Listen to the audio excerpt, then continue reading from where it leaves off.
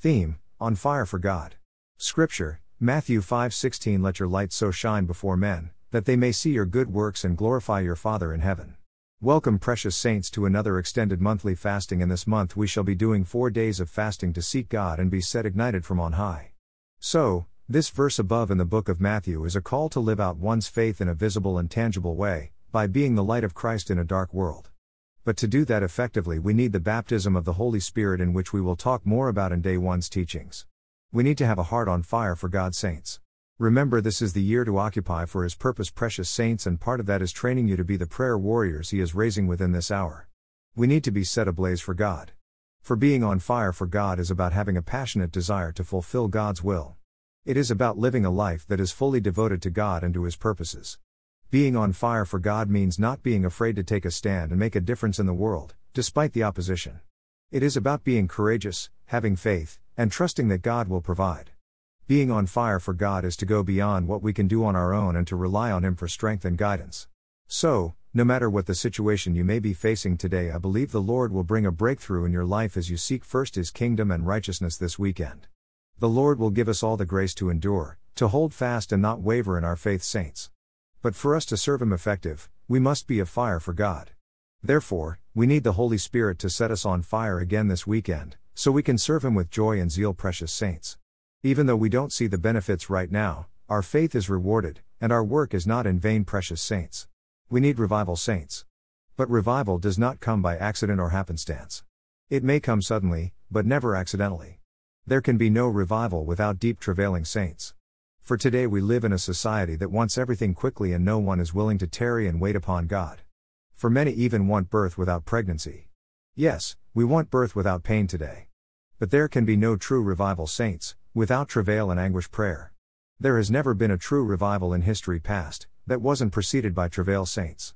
That is why we need to get back to prevailing prayers and the preaching of the gospel, for these are the two most effective tools that the church employs, and they may seem to have taken a back seat to all the apostasy we see today in recent decades, and all our nations have paid a price as a result. Our hurting nations are a result of a weakened church. However, they do not have to stay hurt any longer, for revival is upon us, precious saints. So please take the time to read these 4-day teachings and historical accounts of fathers in the faith that moved in powerful prayer lives, as that is what we call digging the wells of revival. You will clearly see from all these revivals that I post of the past is that it had nothing to do with the compromise we are seeing in the current church age. That is why we are digging the wells of revival. The repentance revival that is coming will not be birthed from the current church apostasy, but from those wanting to dig the wells of revival and learn from the forefathers in faith that have gone before us. So, for those that desire revival, may I suggest you join all our fastings, to learn and stir up a spirit of prevailing intercession. So that we can see the promised genuine revival starting, not just in one continent this year but spread to every nation. For it is time to occupy for His purpose in 2023. Jeremiah 6:16. Thus says the Lord, stand in the ways and see, and ask for the old paths, where the good way is, and walk in it, then you will find rest for your souls. But they said, we will not walk in it. As I have mentioned before, the remaining of 2023 will be a busy year to occupy the nations and spark His end-time repentance revival. But it will not come without resistance, for there is a spiritual battle in the second heavens trying to hinder God's sovereign move. Yes, a spiritual shift is taking place within this hour that is happening internationally, nationally, and locally. The level of His glory will be released more and more, as humble hearts cry out for more of Him and His purpose. The mark of this revival will be the deep level of repentance, and the Holy Spirit will convict sinners from far and wide. Africa is so hungry for this end-time revival, and it will spread to other nations more and more, as the hunger increases. This weekend's teaching is about you being equipped as a prayer warrior.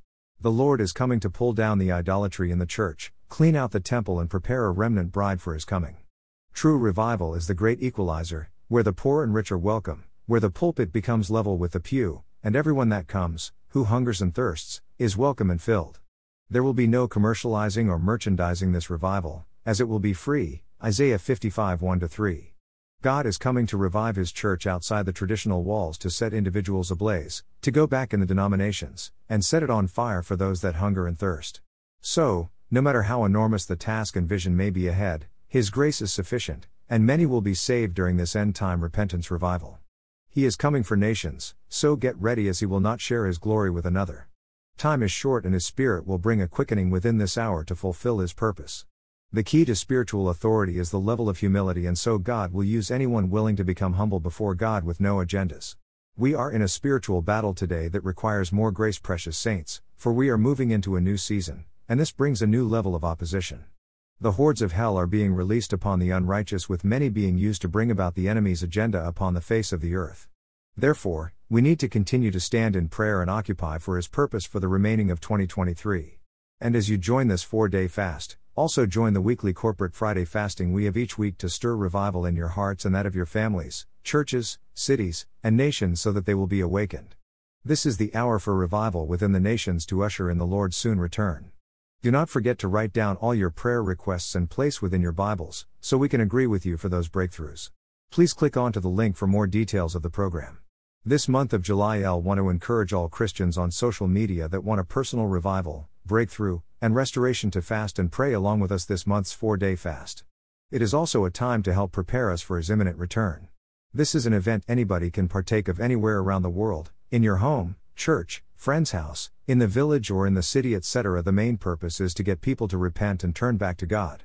By using the same calendar day through fasting and prayer taken from 2 Chronicles 7:14, that it will build awareness of the need to pray for your local church. Though we are on different timelines, I encourage you to just follow the dates for your respective countries. Date: July 27th, 28th, 29th and 30th, 2023.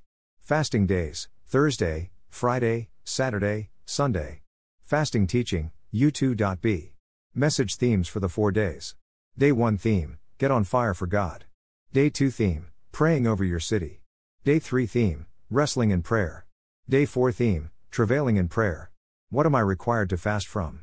Fasting type: it is your choice what level you wish to fast. You wish to do 4 days dry fast without water or food. Maybe you wish to do 4 days with water fast? Or you could fast from food but drinking water or fluids partially.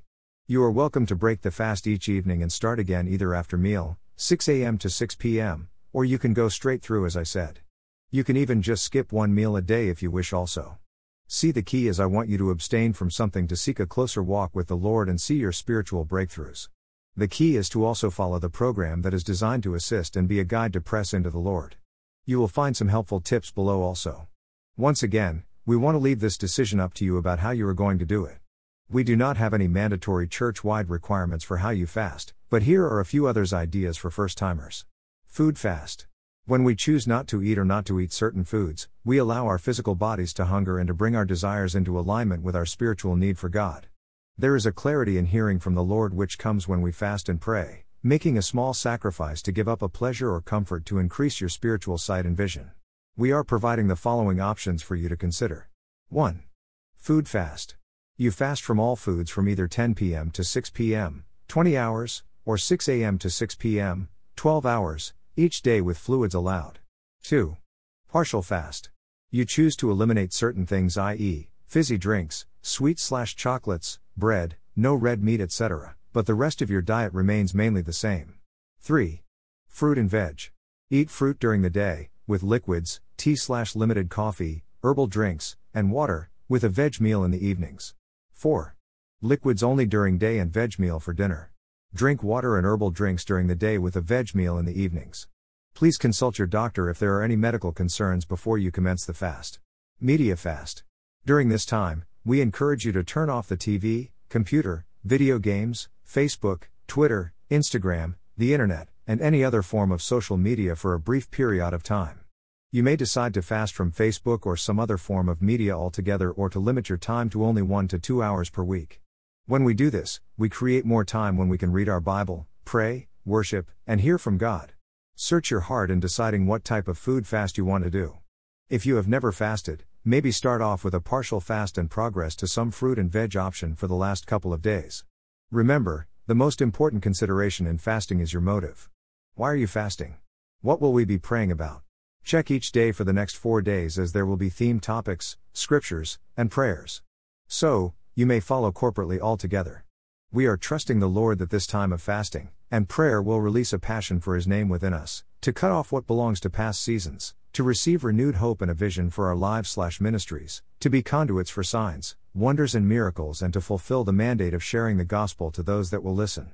During this time of fasting, be intentional about your priorities. Set aside ample time to be alone with the Lord. The more time you spend with God, the more meaningful your fast will be. If you need an overview or suggestions on what you can do to make the most of the fast in terms of having a daily routine, use the below points. Morning. Begin your day in praise and worship. Read the day's program and meditate on God's Word. Invite Holy Spirit to work in you. Noon. Take a short prayer walk. Spend time in intercessory prayer for the theme of the day. Evening.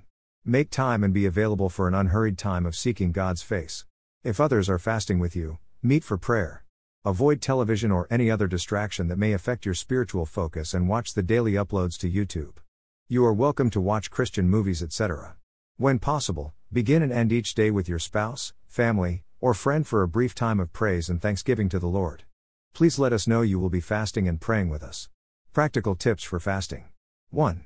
Avoid medical and even natural herbal drugs. However, if you are under medication, these should only be withdrawn upon the advice of your doctor. 2. Limit your physical activity and exercise. If you have a workout routine, adjust it accordingly. 3. Rest as much as you can if needed be. 4. Maintain an attitude of prayer throughout the day. Intercede for your family, pastors, church, nation, missionaries and world missions, etc. 5.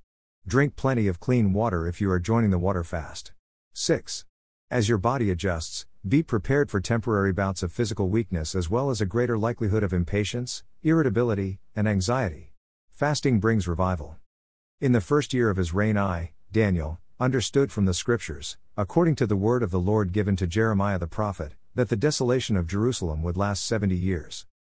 So, I turned to the Lord God and pleaded with him in prayer and petition, in fasting, and in sackcloth and ashes. Daniel 9:2-3. Fasting helps us prevail in prayer and intercession. Daniel understood that Israel was headed for destruction. He also knew that in times like these, there is only one recourse: intercession through praying and fasting. Throughout human history, God has brought revival and delivered nations from destruction in response to prayer and fasting. Fasting is an act of humility and consecration. I put on sackcloth and humbled myself with fasting. Psalm 35:13. Humility results in the grace of God. James 4:6. When we humble ourselves in prayer, we have instant access to the heart of God.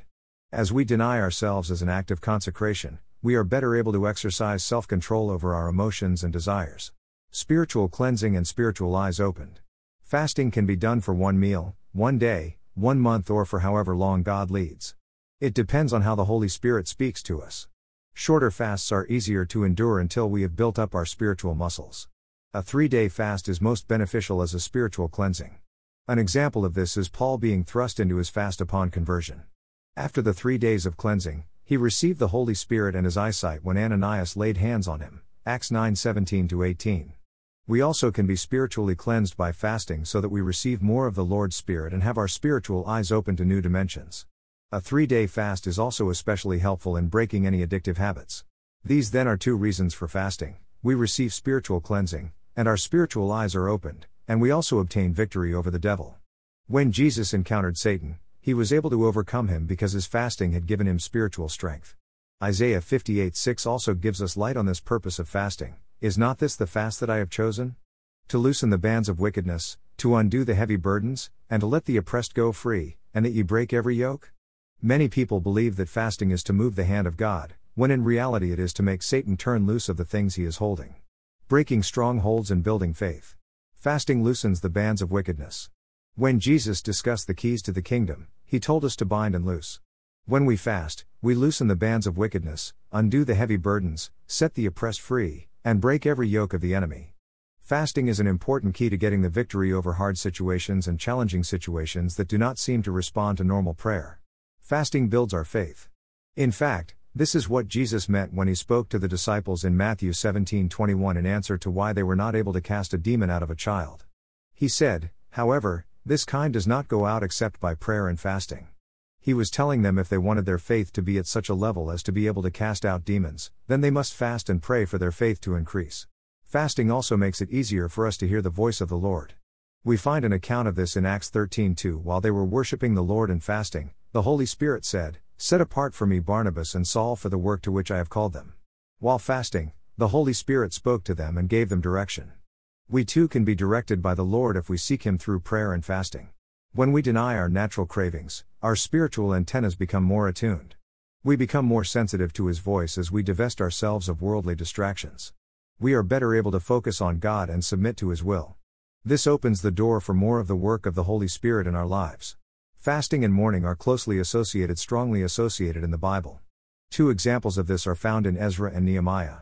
Ezra 10:6, Then Ezra rose up from before the house of God, and went into the chamber of Jehohanan the son of Eliashib, and when he came thither, he did eat no bread, nor drink water, for he mourned because of the transgression of them that had been carried away. Nehemiah 1:4, And it came to pass, when I heard these words, that I sat down and wept, and mourned certain days, and fasted, and prayed before the God of heaven. From these scriptures, we see that fasting and travail, a prayer burden from the Lord that brings crying and tears, were combined. Both men were fasting for the repentance of God's people. How we need this same kind of intercession today. Here were men so burdened for the sins of their people that they fasted, travailed, and prayed. Day 1, Get on fire for God. Thursday, July 27, 2023.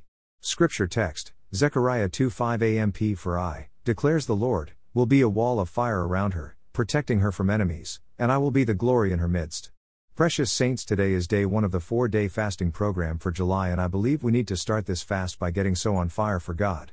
For He wants you to receive fresh fire from the Holy Spirit that will ignite you to be set ablaze for God. Fresh fire simply means the anointing of the Holy Spirit being ever fresh in your heart, saints. It takes a Christian who is on fire by the Holy Spirit to have the grace to live for Christ Jesus. It is so vital for every believer in Christ to always pray for fresh fire and fresh anointing of the Holy Spirit. For when a Christian is so on fire, the devil cannot manipulate their life nor rob them of their blessings. Agents of Satan like witches, warlocks, witch doctors, shamans, etc. do not know what to do with a Christian that is on fire for God. Demons flee from their presence and cannot penetrate the walls of fire around them or their dwell. Jesus told His disciples to wait for the Holy Spirit, so that they would be empowered with fire from heaven. Acts 1:4-8 And being assembled together with them, He commanded them not to depart from Jerusalem, but to wait for the promise of the Father, which, He said, you have heard from me. 5 For John truly baptized with water, but you shall be baptized with the Holy Spirit not many days from now. 6 Therefore, when they had come together, they asked Him, saying, Lord, will you at this time restore the kingdom to Israel? 7 And He said to them, It is not for you to know times or seasons which the Father has put in His own authority. 8 But you shall receive power when the Holy Spirit has come upon you, and you shall be witnesses to me in Jerusalem, and in all Judea and Samaria, and to the end of the earth. For them to complete the mission they would have to wait, and so it was when the church was announced with a mighty rushing wind and tornado of fire from heaven. Acts 2:1-4 When the day of Pentecost had fully come, they were all, with one accord in one place. 2 And suddenly there came a sound from heaven, as of a rushing mighty wind, and it filled the whole house where they were sitting. 3 Then there appeared to them, divided tongues, as of fire, and one sat upon each of them. 4 And they were all filled with the Holy Spirit and began to speak with other tongues, as the Spirit gave them utterance. The baptism of fire is the symbol of the overflowing presence of the Holy Spirit in your life, saints. So if you are yet to receive the baptism of the Holy Spirit with the evidence of speaking in tongues, then I encourage you to seek the Lord until it comes at the appointed time. See, the moment you are empowered with fire from on high, you will become master over circumstances and the forces of darkness. See, one of the greatest weapons for crushing oppression is for us to be baptized with the fire of the Holy Spirit. One thing I have noticed in today's church is a lot of Christians are going from man of God to the next, from place to place for prayers from others, simply because they lack the fire of God within their personal life. Remember this, saints, that when you carry fire, you become unstoppable, unkillable, and indestructible. Hallelujah. So if you want to overcome temptations, oppression and witchcraft attacks, get on fire for God, by spending time with God. See, because generally, oppression and attacks will thrive where there is no fire in a Christian's life. The devil and his agents will perpetrate all kinds of wicked acts, schemes and tactics against one, when they find the atmosphere comfortable and spiritually dry. Remember, Jesus said we are to cast the demons to dry places, so they like such places. Matthew 12:43 When an unclean spirit goes out of a man, he goes through dry places, seeking rest, and finds none. You cannot overcome the devil if you are not on fire for Jesus, saints. Just like one suffering severe depression and anxiety, and say no to oppression until you have fire in your life. When you become baptized in the fire of the Holy Spirit, your life will become too hot for the enemy to handle, saints. If you have noticed symbols of oppression, intimidation, manipulation, and wickedness, constant attacks, then it could very be an indication of the fact that your fire has been extinguished. So rather stay in that environment, change it by waiting upon God in His presence and ask Him to set you on fire. For you need to go back to the presence of God and receive fresh fire and fresh anointing from on high. Malachi 3:1-5. Behold, He is coming, says the Lord of hosts.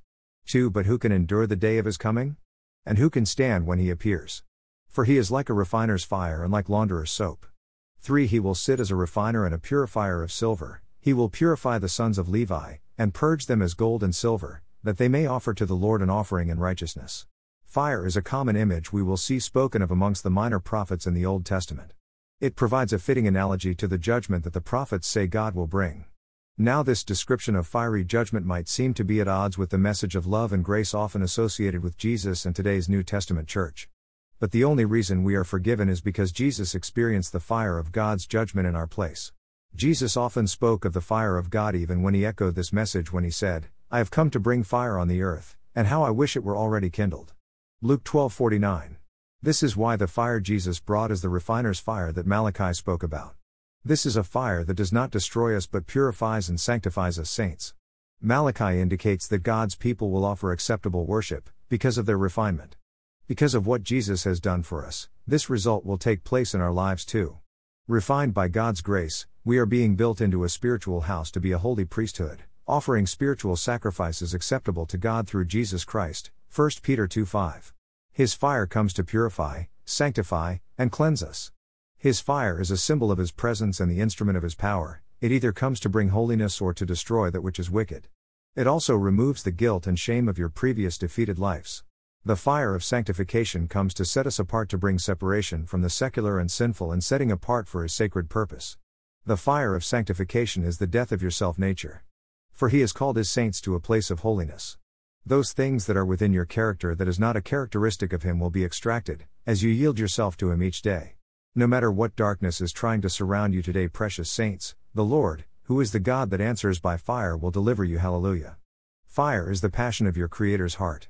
So, when He speaks, things take place. Hallelujah.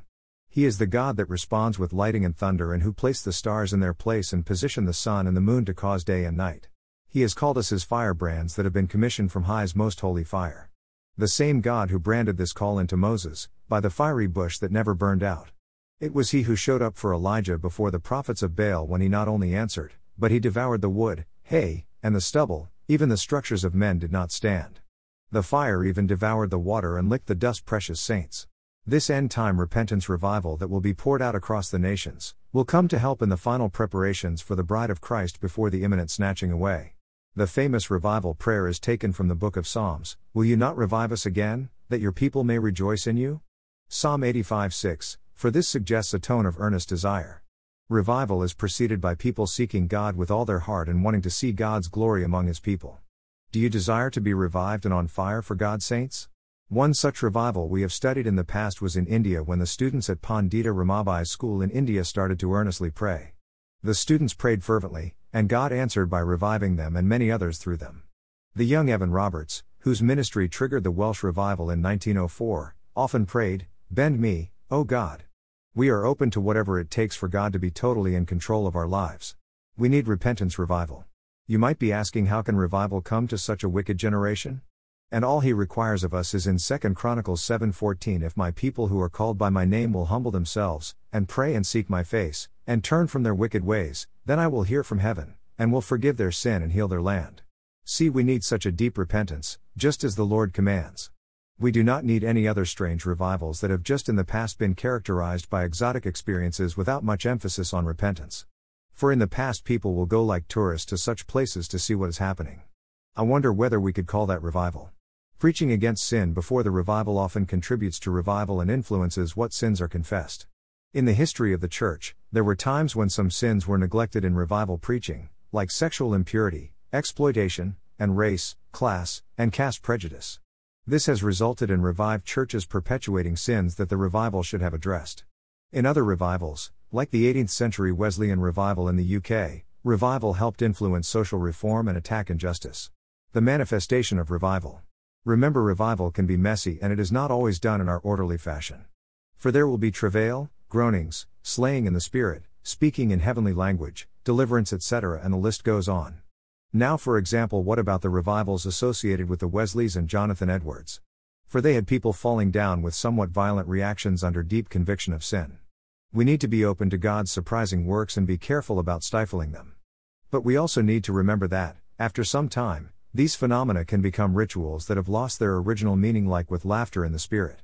Now, when once has been oppressed for a long time and then receives deliverance and freedom, the Holy Spirit may impart a spirit of joy and laughter. But sometimes these phenomena can be taken to extremes that make them unbalanced and unbiblical after the revival had taken place. A little bit like those rattlesnake church in America that used to play with snakes, etc. So while revivals usually result in the awakening of Christians, they are also accompanied by a powerful infillings of fresh fire upon a large number of people. Then they start to witness for Christ and witness to those outside the church. Then unbelievers see the power of God at work in the revived Christians, and these Christians are emboldened to share their faith. The result is that large numbers of people are saved. So, effective evangelism generally accompanies genuine revival. Prayer brings change. Never underestimate the power of fiery prayers, saints, for when you start seeking God for revival, not just personally, but for your city, God will ignite others just like He did in the past. In Wales, it was a group of young people under seminary student Evan Roberts, who came home from seminary to seek God, sensing that he had lost his fire. Roberts started a prayer group that grew and became a nationwide movement, resulting in about 100,000 people being converted and joining the church. In the Hebrides Islands of Scotland, two single, housebound ladies in their 80s prayed earnestly for revival. At the same time, in another part of their island, 7 young men met regularly to prevail in prayer until revival broke. In Korea in the early 1900s, God spoke to the leaders of the church and revived them first, which then led to a national awakening. Once again in an Indian girls' school, it was the prodding of a devout leader, Pandita Ramabai, that fired up students to prevail in prayer and trigger revival. 5 university students in the United States gathered at a haystack and prayed for missions and helped give birth to the great missionary movement of that nation. Do not lose heart today, but seek His fire for your life. Keep yearning for a great visitation from God. The 7 young people in the Hebrides Islands made Isaiah 62:6-7 their watchword as they prayed for revival. You who put the Lord in remembrance, take no rest, and give Him no rest until He establishes Jerusalem and makes it a praise in the earth. Let us take no rest seeking for fresh fire, saints, and give no rest to God until He sends revival to our people within these end times. Charles Finney, man of fire, passionate revivalist preacher, 1792-1875. What about Charles Finney, 1792-1875, who was the great revivalist of the Second Awakening, who was set ablaze with fresh fire from heaven and continued for the rest of his life in evangelism and revival? During the height of the revivals, he often saw the awesome holiness of God come upon people, not only in meetings but also in the community, bringing multitudes to repentance and conversion. Wherever he traveled, instead of bringing a song leader, he brought someone to pray. Often Father Nash, his companion, was not even in the meetings but in the woods or motel rooms praying. In the course of 6 months while on his mission, 1,200 people joined the churches of the Rochester Presbytery. Soon, news of the Rochester revival traveled east to New England. According to Finney, the very fame of it was an efficient instrument in the hands of the Spirit of God in promoting the greatest revival of religion throughout the land that this country had then ever witnessed. According to one estimate, news of the Rochester revival sparked revival fires in 1,500 towns and villages throughout New England. Years later, the respected preacher Lyman Beecher stated, "That was the greatest work of God, and the greatest revival of religion, that the world has ever seen, in so short a time." He estimated that 100,000 had been converted and added to the churches in a single year through the revivals sparked by news of the Rochester Awakening. Finney emphasized Hosea 10:12, "Break up your fallow ground, for it is time to seek the Lord till He comes and rains righteousness on you." He believed that if we do our part in repentance and prayer, God will do His in sending revival. But what caused such a powerful conversion, for God to use such a servant of God? Well, let us read the words of Charles Finney himself and what experience he had with the Holy Spirit on that day of conversion. Charles Finney conversion testimony. "The rising of my soul was so great that I rushed into the room back of the front office to pray. There was no fire and no light in this back room, nevertheless, it appeared to me as if it were perfectly light. As I went in and shut the door after me, it seemed to me as if I met the Lord Jesus Christ face to face. It seemed to me that I saw Him as I would see any other man. He said nothing but looked at me in such a manner as to break me right down at His feet. It seemed to me a reality that He stood before me, and I fell down at His feet and poured out my soul to Him. I wept aloud like a child and made such confession as I could with my choked words. It seemed to me that I bathed His feet with my tears, and yet I had no distinct impression that I touched Him. I must have continued in this state for a good while, But my mind was too much absorbed with the interview to remember anything that I said. As soon as my mind became calm enough, I returned to the front office and found that the fire I had made of large wood was nearly burned out. But as I turned and was about to take a seat by the fire, I received a mighty baptism of the Holy Spirit. Without any expectation of it, without ever having the thought in my mind that there was any such thing for me, without any memory of ever hearing the thing mentioned by any person in the world, the Holy Spirit descended upon me in a manner that seemed to go through me, body and soul. I could feel the impression, like a wave of electricity, going through and through me. Indeed, it seemed to come in waves of liquid love, for I could not express it in any other way. It seemed like the very breath of God. I can remember distinctly that it seemed to fan me, like immense wings. No words can express the wonderful love that was spread abroad in my heart. I wept aloud with joy and love.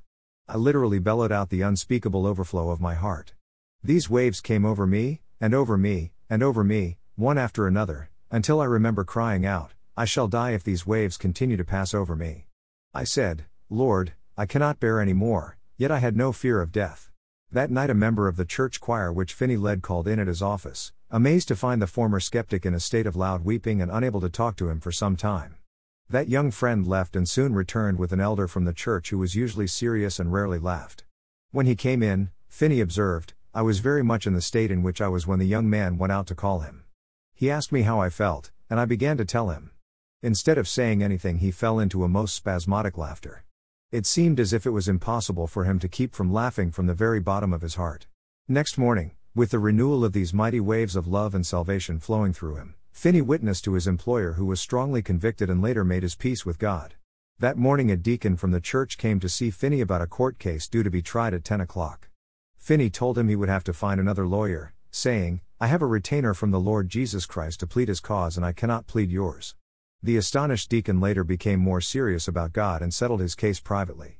That deep work of the Spirit continues now across the world. Its expressions vary with different cultures and denominational traditions. However, the divine Spirit deeply impacts those who continue to seek the Lord. It is time for repentance revival in the nations, and my prayer is that we may join in agreement and believe God is about to do a powerful work in your nation also. Let us get on fire for God's saints. Prayer Focus Day 1. Heavenly Father, in the mighty name of Jesus, we come before you this day and repent right now for any word, thought or deed that has been done knowingly or unknowingly. Wash us with the precious Son Jesus Christ today, who you lovingly gave for the atonement of all mankind. Today, Jesus, we thank you that you have promised to protect me and my family, especially my children.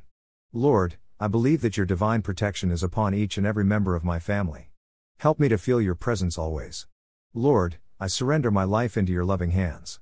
I ask that you would scatter every evil gathering of demons or evil agents that are made against me in Jesus' name. Disrupt their camp and send confusion within their communication. Disrupt their meeting and destroy the foundation of their meeting place. Fashion your weapon of devastation to destroy their works in Jesus' mighty name. Absolutely no weapons that are formed against me shall prosper, and any tongue that rises up against me in judgment you will condemn. Keep and guard me as the apple of your eye, and hide me under the shadow of your wings. Cover me with your glory cloud of smoke by day and the shining of a flaming of fire by night. Lord, be a canopy over me, a defense of divine love and protection. Put a hedge about me, my family, my finances, my job, my career, my children, my ministry, and my house and all that I have on every side in Jesus' mighty name. We cover ourselves today with the blood of Jesus. We thank you for the power and the authority you have given us in the name of Christ Jesus, and with authority we bind all curses that have been spoken or sent against us in Jesus' mighty name. We pray for those who despitefully use us. We bind all judgments made against us, and any judgments that we have made against others, in the name of Jesus. We bind the power of negative words from others, every fiery dart and arrow, and we also render every demonic spirit that is operating against us to be helpless, powerless, inoperative, ineffective, and null and void in the name of Jesus. We use the name of Jesus as our weapon of warfare to break down, blow up the walls of protection around all witches, warlocks, wizards, witch doctors, and Satanists, and break the power of all curses, hexes, vexes, spells, charms, fetishes, psychic prayers, psychic thoughts, all witchcraft, sorcery, magic, voodoo, all mind control, jinxes, potions, bewitchments, death, destruction, sickness, pain, torment, psychic power, and everything else being sent against us or any member of our family. Recite each name. We render every plan powerless and command all demons and demonic forces to be sent back to the pit of hell right now in Jesus' mighty name. We are God's property. We can resist the devil and he must flee. We can say that no weapon that has been formed or that is trying to form against us shall prosper. Jesus gave us power and authority over all demons, and to cure diseases. We have been given power and authority to trample on serpents and scorpions, and over all the powers of the enemy, and nothing shall by any means hurt us. In the name of Jesus. So, we take authority over this day, in Jesus' name, with our armor on. Let it be prosperous for us and we will walk in the love of God. The Holy Spirit leads and guides us today. We discern between what is right or wrong, good or evil, and what's of God and not of God. We take the authority that God has given us over Satan this day, his demons and every person influenced by them, in Jesus' name. We have all authority over all the beasts of the field, in Jesus' name.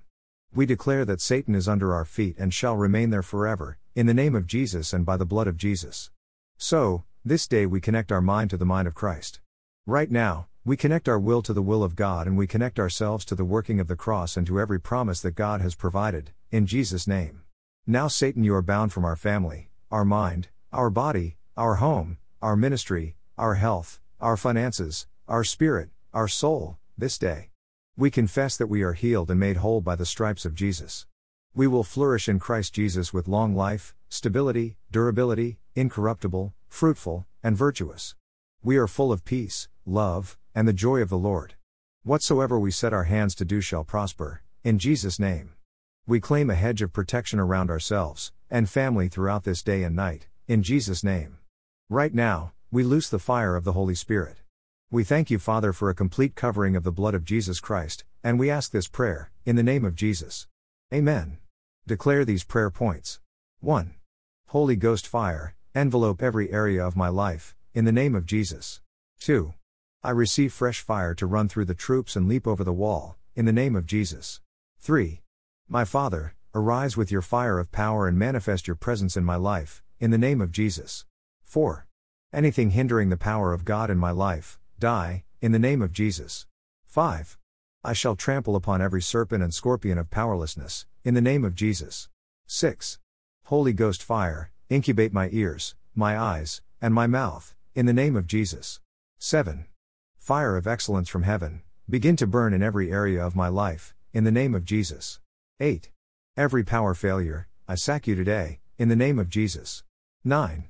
Roadblocks and obstacles to my flowing in your anointing, clear them away, by fire, in the name of Jesus. 10. My Father, arise for my help and turn me to untouchable coal of fire, in the name of Jesus. 11. Spirits of lukewarmness and procrastination in my life, die, in the name of Jesus. 12. Father, let the Holy Spirit fill me afresh in the name of Jesus. 13. Lord, release your tongue of fire upon my life and burn away all spiritual filthiness present within me in the name of Jesus. 14. Holy Ghost, purify me with your fire today in the name of Jesus. 15. Fire of God, fall upon me now, and swallow whatever is in my life that is not of God in the name of Jesus. 16. Evil deposit and all seed of the stranger in my body and life, be destroyed today by the fire of the Holy Ghost in the name of Jesus. 17. Holy Ghost, anoint me afresh today for greater exploit in life in the name of Jesus. 18. Today, Holy Spirit, illuminate my life and world with your unquenchable fire in the name of Jesus. 19. O Lord, I need fresh fire, refire me now in the name of Jesus. 20. Holy Ghost fire, blood of Jesus, purge my soul, body and spirit in the name of Jesus. 21. Lay your right hand on your chest, Holy Ghost fire, purge my heart. 5 minutes in the name of Jesus. 22. Any part of my body that is not cooperating with the will of God, receive fire and cooperate in the name of Jesus. 23. O Lord my Father, baptize me with the Holy Ghost afresh in the name of Jesus. 24. Pour out your Spirit upon me like never before in the name of Jesus. 25. My soul, body and spirit become magnetic to Pentecost fire in the name of Jesus. 26. Holy Ghost fire, flush my eyes, ears, tongue, and my heart in the name of Jesus. 27. O Lord, turn me to coal of fire and make me unquenchable in the name of Jesus. 28. Father Lord, break me down and remold me for your use in the name of Jesus. 29. O Lord, make me a reservoir and carrier of your fire and power in the name of Jesus. 30. Holy Spirit fire, arrest and silence any part of my body that is demanding for sin in the name of Jesus. 31. Holy Spirit fire, Ignite my ministry and my calling in the name of Jesus. Day 2, Praying over your city. Friday, July 28, 2023. Scripture text, Psalm 2:8. Ask of me, and I will give you the nations for your inheritance, and the ends of the earth for your possession. Precious saints, today being day 2, we are going to talk about the subject of praying over your cities and believing God for repentance, revival, and the Lord's deliverance. Now, what we must understand is over every city there are spiritual forces against which we are coming. In fact, we are up against a very well-organized demonic army that has its own hierarchy and levels of satanic authority. These authorities can be set over empires, cultures, nations, cities, and regions of the earth. They can be behind natural and supernatural government also, precious saints. 1. Satan, Commander-in-Chief. 2. Thrones. 3.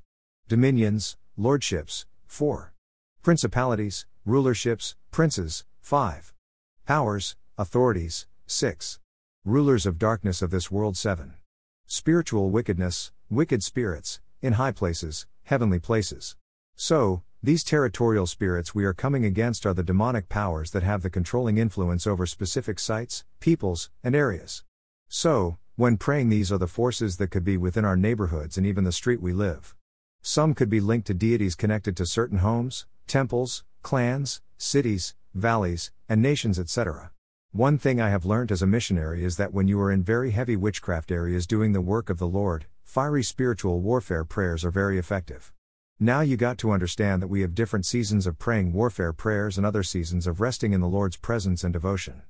But when the Holy Spirit calls you to pray in spiritual warfare, do not allow anyone or anything to deter you from doing so. That is also why you see me fasting all the time and encouraging others to do so, because it is strengthening many to become spiritual warriors. Warfare prayers are needed in different seasons of their lives, that bring change to the very environment around us.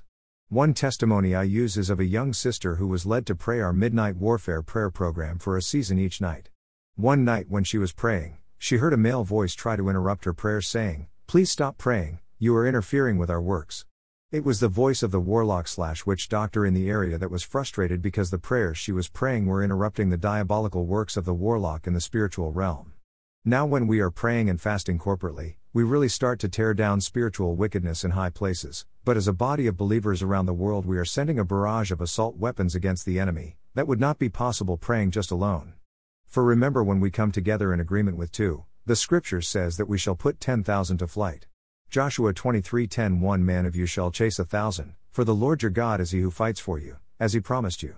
We are in a spiritual battle today that requires more grace, precious saints, for we are moving into a season of revival, but before revival comes, we need to be prayed up for the enemy's attacks. Matthew 11:12. And from the days of John the Baptist until now the kingdom of heaven suffers violence, and the violent take it by force. What is happening around us requires us to stand more firmly in the Lord with the pressures around us and this world system.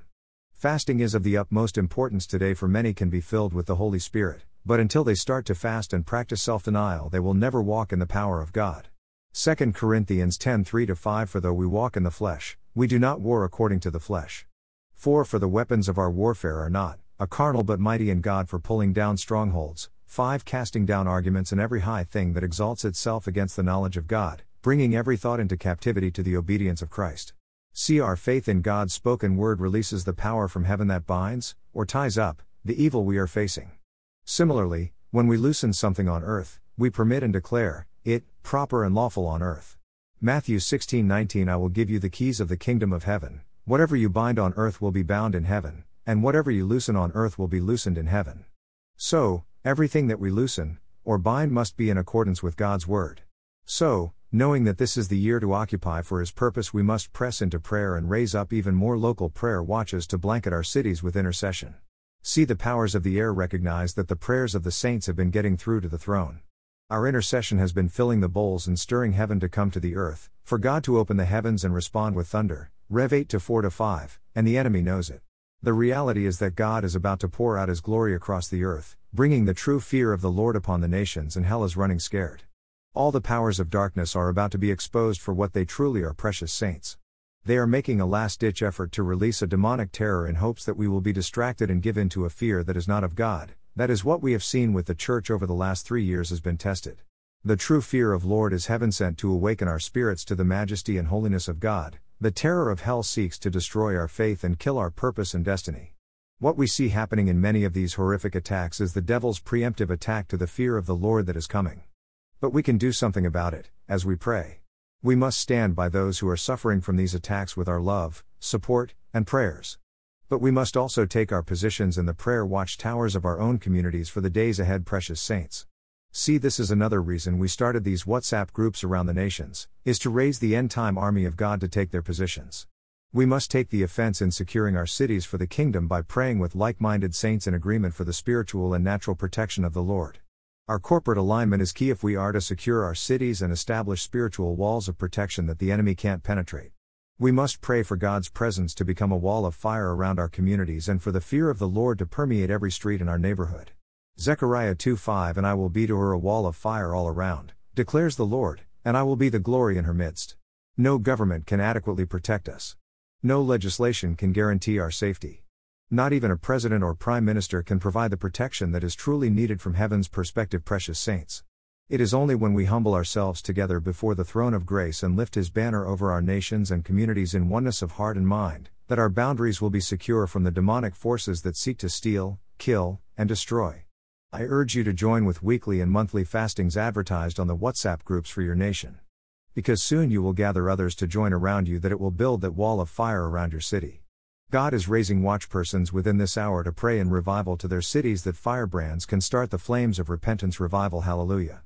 Rees Howell, Watchman to the World, October 10, 1879, February 13, 1950. Rees Howells was the founder of the Bible College of Wales. He came from humble beginnings in Wales, where he shunned school to go to work cutting coal in the mines to put bread on his family's table.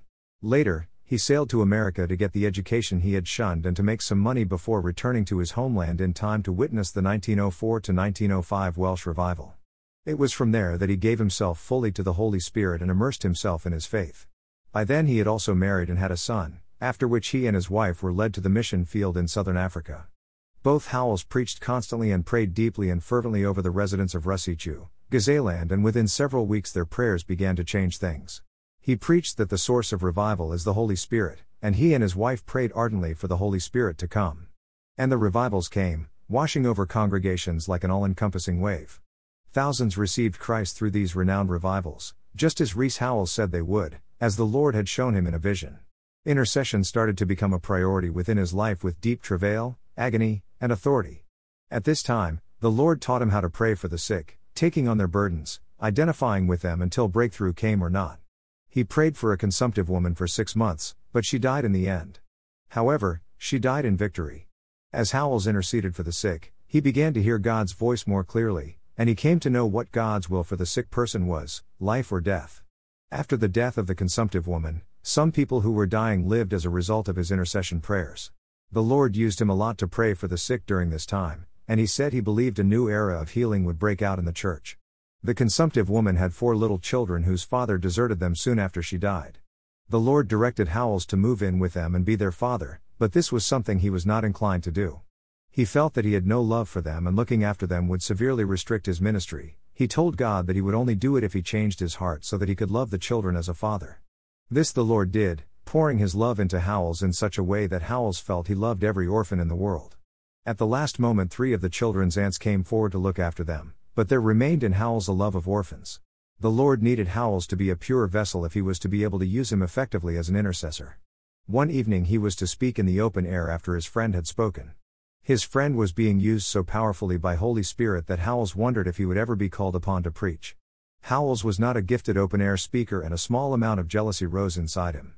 Holy Spirit really convicted him and told him that he had to repent to a friend and that if it ever happened again, he would have to repent publicly. Their work spread, and more souls were saved. Over the years the couple traveled over 11,000 miles from one mission station to another, carrying their revival blessing with them wherever they went. Call to Africa, Zimbabwe and South Africa. While preaching at a conference, Howells received a vision of Africa. The Lord showed him the needs of the tribal people there and he realized that he and his wife were being called as missionaries there. However, they now had a baby called Samuel and Holy Spirit said, "You must prove to me that you love the souls of the Africans who are to live for eternity, more than you love your own son." A few weeks before they were to leave, one of Howells' uncles told him that the Lord had directed them to look after Samuel while his parents were away. In addition, Howells' sister agreed to be the child's nurse. In prayer together, the Lord showed Reese and Elizabeth that their sacrifice would be rewarded by 10,000 souls. It was not until after university that Samuel came back to his father, joining him in the ministry. They left for Africa by complete faith on July 10, 1915. On arrival, they joined another missionary couple who had labored in the area now called Zimbabwe for several years.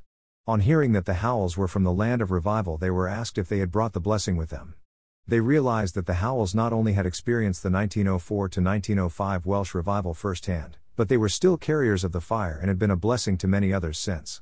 The time in language and culture learning was then waived, as the Hatches felt as though the Howells were the answer to their prayers. So, from their first days on the mission field, the Howells were immediately plunged into a ministry of stoking the flames of revival. For 6 weeks Howells spoke on revival, and then Holy Spirit began to stir. The Lord told him that revival was coming, and 2 days later, on October 10, he came. They had 2 revival meetings every day for 15 months and hundreds were converted. The station where they were was founded in 1897, and several had died establishing it. They had prayed for years and now they were reaping the harvest. On hearing the news of revival, an American station 40 miles away invited them to speak.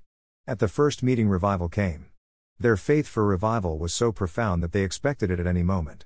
They waited like this for 2 days, and then on Sunday it happened, and according to Reese Howells, the Sunday was October 10th, my birthday, and as I preached in the morning, you could feel the Spirit coming on the congregation.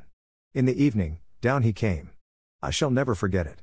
He came upon a young girl, Kuface by name, who had fasted for 3 days under conviction that she was not ready for the Lord's coming. As she prayed, she broke down crying, and within 5 minutes the whole congregation were on their faces crying to God.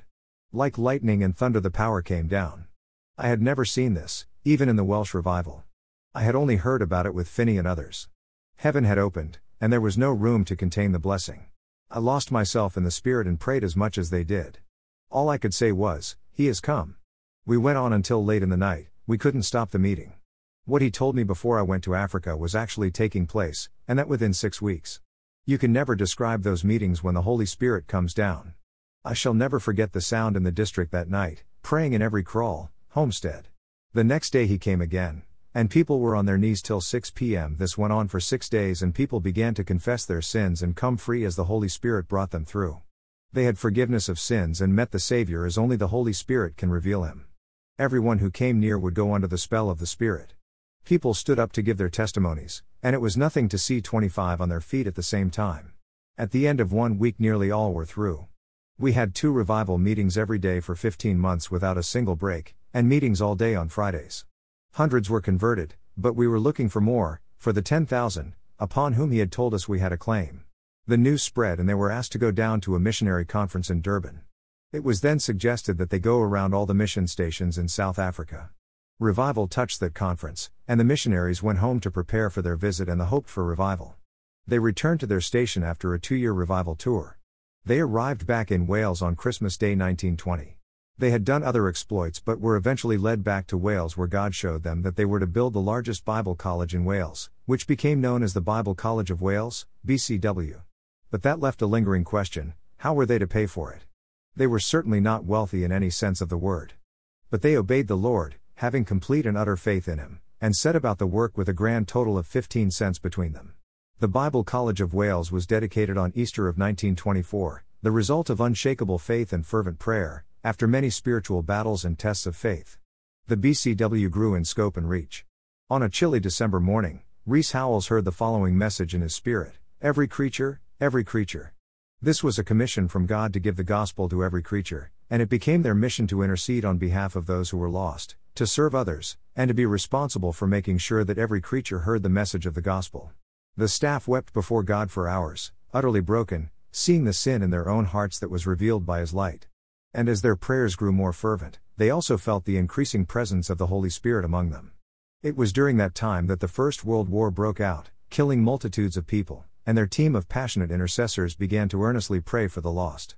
Reese Howells went to be with the Lord in 1950, but his tireless work, godly vision and lasting legacy of fervent prayer still serve as a shining example of living in this world for the sole purpose of bringing people to Christ. Intercession prayer is the greatest force on earth. Reese Howells, 1935. Howells speaks prophetically of a company of discerning watchmen who stand on a wall on behalf of us all and understand and interpret the signs of the times, praying clear through until breakthrough occurs. I see the WhatsApp groups that we have created for the 68 plus nations who have put their hands up as being this remnant of watch persons around the world. I have set watchmen upon thy walls, O Jerusalem, which shall never hold their peace day nor night, ye that make mention of the Lord, keep not silence. And give him no rest, till he establishes, and till he make Jerusalem a praise in the earth. Isaiah 62 6-7. In the same way, this scripture above should be one that we seek to emulate, believing for a miraculous Holy Spirit outcome from our prayers for many souls to come into the kingdom before his imminent snatching away of the bride of Christ. Like many other revivalists we have been studying that have gone before us, they all represent the ones who stand on the wall and do not rest until major shifts take place on this earth. For our prayer shakes the heavens when we anguish in prevailing prayer. They are watchmen, who stand guard, setting their faces like flint toward the Lord, anticipating the soon coming of Jesus and the promised end-time revival. Prayer Focus Day 2. Pray for unbelievers to be saved. Pray that people's hearts will be open to repent of their sins and confess Jesus as Savior. Pray that every person in the world will be able to hear the gospel and the word of God in their native language. Matt. 9:37-38, 24:14, Romans 10:1, 2 Peter 3:9, Acts 26:18. Pray for repentance revival to visit your nation, that the Lord will bring about a national spiritual awakening. Pray that Jesus will revive the church and awaken your nation to his greatness and supremacy. Pray that God will pour out his Spirit on your nation, forgive our sin, and heal our land. Pray that millions of people in your nation will be convicted by the Holy Spirit, repent of their sins, and turn to God with all their hearts. 2 Chronicles 7:14, Dan. 9:18-19, Psalms 85:6, Habakkuk 3:2, Acts 2:37-41. Pray for unity between pastors and churches. Pray that denominational, theological, and ethnic walls will come down so that pastors will love each other, pray together, and serve each other. John 17:20-23, Psalms 133:1, Ephesians 4:3-6. Pray for families. Pray that Jesus will heal, restore, and strengthen every marriage and family. Pray that husbands will love their wives like Christ loves the church, and that wives will respect and submit to their husbands. Pray that the hearts of parents will be turned toward their children to love them and raise them in a God-honoring way. Pray that children will respect and obey their parents. Genesis 2:24, Josh 24:15, Psalms 127:3-5, Malachi 4:6, Ephesians 5:22-33, 6:1-4. Pray for racial reconciliation.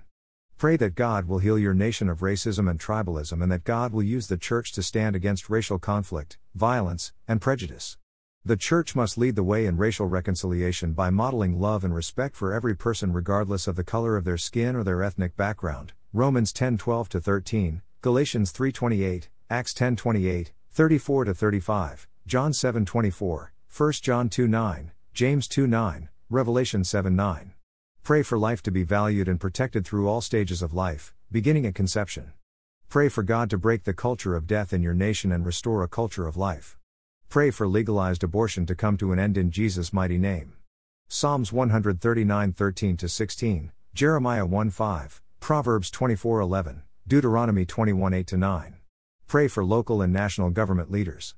Pray that they would be born again, and God will give them wisdom to make wise decisions and to govern with integrity, justice, and mercy. 1 Tim 2:1-2, Romans 13:1, 1 Peter 2:17, Titus 3:1-2, Micah 6:8. Pray for your home, community, and nation to be a dwelling place for God's presence. And I myself will be a wall of fire around it, declares the Lord, and I will be its glory within. Zechariah 2:5. Pray and start to thank the Lord for the light of his presence which brings strength and favor in Jesus' mighty name. Psalm 89:15-17. Praise him for his presence which disarms the enemy. Psalm 31:20, Exodus 33:14. Also start thanking God for his presence which prevents any deception or falsehood from taking hold in your nation. Psalm 101:7. Start to pray for and invite the fear of the Lord to rest upon your community and nation in a powerful way. Psalm 34:7, Isaiah 8:13-14. Prayer to remove wicked workers. Heavenly Father, in the mighty name of your Son Jesus Christ, we come boldly to your mercy seat through the blood of your Son. Today we ask that you arise and cause all willful workers of wickedness that are operating around us, either in our families, in our churches, in our cities, or in our nations, to be removed from all positions of power, prominence, prestige in Jesus' mighty name.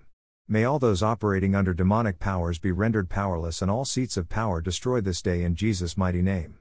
Father, open the eyes of all those still being deceived by such wicked workers and replace all those wicked workers with righteous people who only stand for righteousness in Jesus' mighty name.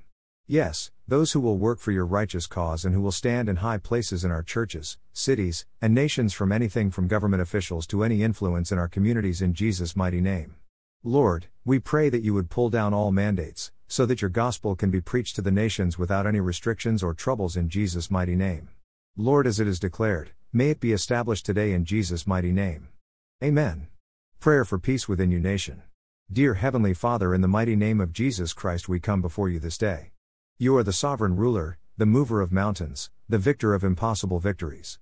You are Lord over earthquakes and tsunamis, over nations in turmoil, civil unrest and terrorist plots, over starving children and fleeing refugees and prisoners tortured for their faith. You speckled the sky with stars and set the earth spinning like a top. You own everything, control everything. Your hand allows each mind to think and teaches each heart to beat. There is nothing you cannot do. So, I pray, even though it seems impossible, bring an end to violence, hatred, racism, discord, and riots. Steady the feet that rush into war and the finger poised on the trigger. Bring justice to the downtrodden, restoration to the marginalized and abused, hope to the hopeless. Guide all those in positions of power, whether that power is political or physical or social, and give them wisdom to use their power wisely. Give them, and all of us, the grace to admit when we are wrong and to seek forgiveness. Give us the grace to forgive. Help us see your face in the faces of the people around us. Give us courage to love one another even when love seems like a risk. Give us compassion for those who are unlike us. Teach us to listen to those we disagree with, to hear stories that make us uncomfortable. Heal the hatred in the world around us by healing our own hearts first. May you grant your people and the people of all nations your healing, grace, and freedom today in Jesus' mighty name. Lord, may you continue providing your protection and empowering your church with your strength to pray at this hour. We ask that you bring about an awakening of your presence never seen before upon the nations, as we are crying out for revival. We ask that your name be proclaimed, that all plans to silence the name of Jesus would be thwarted and crushed in Jesus' mighty name. We pray that many would come to know you as Lord and Savior. We pray that many would see your light, that you would open blind eyes and release those still imprisoned spiritually by the enemy. Help us to put aside our own feelings that may be jumbled and confused now, so that we may be in service of others, our families and friends, neighbors and around the world. Help us remember your high calling to us to be agents of forgiveness and reconciliation, love and peace, healing and hope in a world made dark by fear and hatred and brokenness. Help us to rebuild this nation by seeking out your image in the face of others, finding the best in us to serve those who are the least, the lost and the lonely. Help us to remember that perfect love casts out fear. Help us to perfect our love for others so that they may know we are Christians by our love. We pray that you would unify your people, for the glory of your name's sake. We pray for your great healing on our land. Shine your face on us, dear God. We need you now, more than ever before. Our times are in your hands. Thank you that you are rich in mercy and full of grace. Thank you that you are forgiving and merciful. Thank you that you are strong and mighty. Thank you that you are for us and that you fight for us still today. Bring honor to your name, O Lord, for you alone are worthy in Jesus' mighty name. Amen. Day 3, Wrestling in Prayer. Saturday, July 29, 2023. Scripture text, Colossians 4:12-13. Epaphras, who is one of you, a bondservant of Christ, greets you, always laboring fervently for you in prayers, that you may stand perfect and, complete in all the will of God. 13. For I bear him witness that he has a great zeal for you, and those who are in Laodicea, and those in Hierapolis. Prevailing prayer and wrestling in prayer are terms that are not common today in this current church age, and perhaps one reason that few wrestle in prayer today is that few have the understanding needed and the perseverance required for its strenuous demands. Epaphras wrestled in prayer for the church at Colossae, Colossians 4:12-13. For us to see repentance revival come to the nations, it will only start through those willing to wrestle in prayer. During the days of Jesus' life on earth, he offered up prayers and petitions with loud cries and tears to the one who could save him from death, and he was heard because of his reverent submission. Although he was a son, he learned obedience from what he suffered. We must passionately pray the promises that God has laid on our hearts until they come forth. We must wrestle and cry out to God on our knees. Are you desperate enough to pray over the promises that God has given you? Are you willing to pay the price to bring them to birth? Do not give up. There is too much at stake. So, what is fervent prayer? So, what is fervent prayer? It means being on fire for the Lord and having fire in your belly. It does not mean a rambling of half-hearted platitudes recited before dinner or a daily recitation of the ills of daily living. The truth is that kind of emotion cannot be faked, it cannot be manufactured. It is real and it is stunning in its intensity. That's what it means to be on fire for God. And it comes from love for God and deep compassion for the lost, a true, deep love that is all-encompassing. And that cannot be manufactured either, for Spirit of God imparts. Remember this always, prevailing prayer brings forth birth. Standing on the spoken Rhema word. Romans 10:17. So then faith comes by hearing, and hearing by the word of God. Faith takes two things, first the written scriptures, hope, which is the logos, and then the spoken personal word of God, faith, which is the Rhema word of God, Romans 10:17.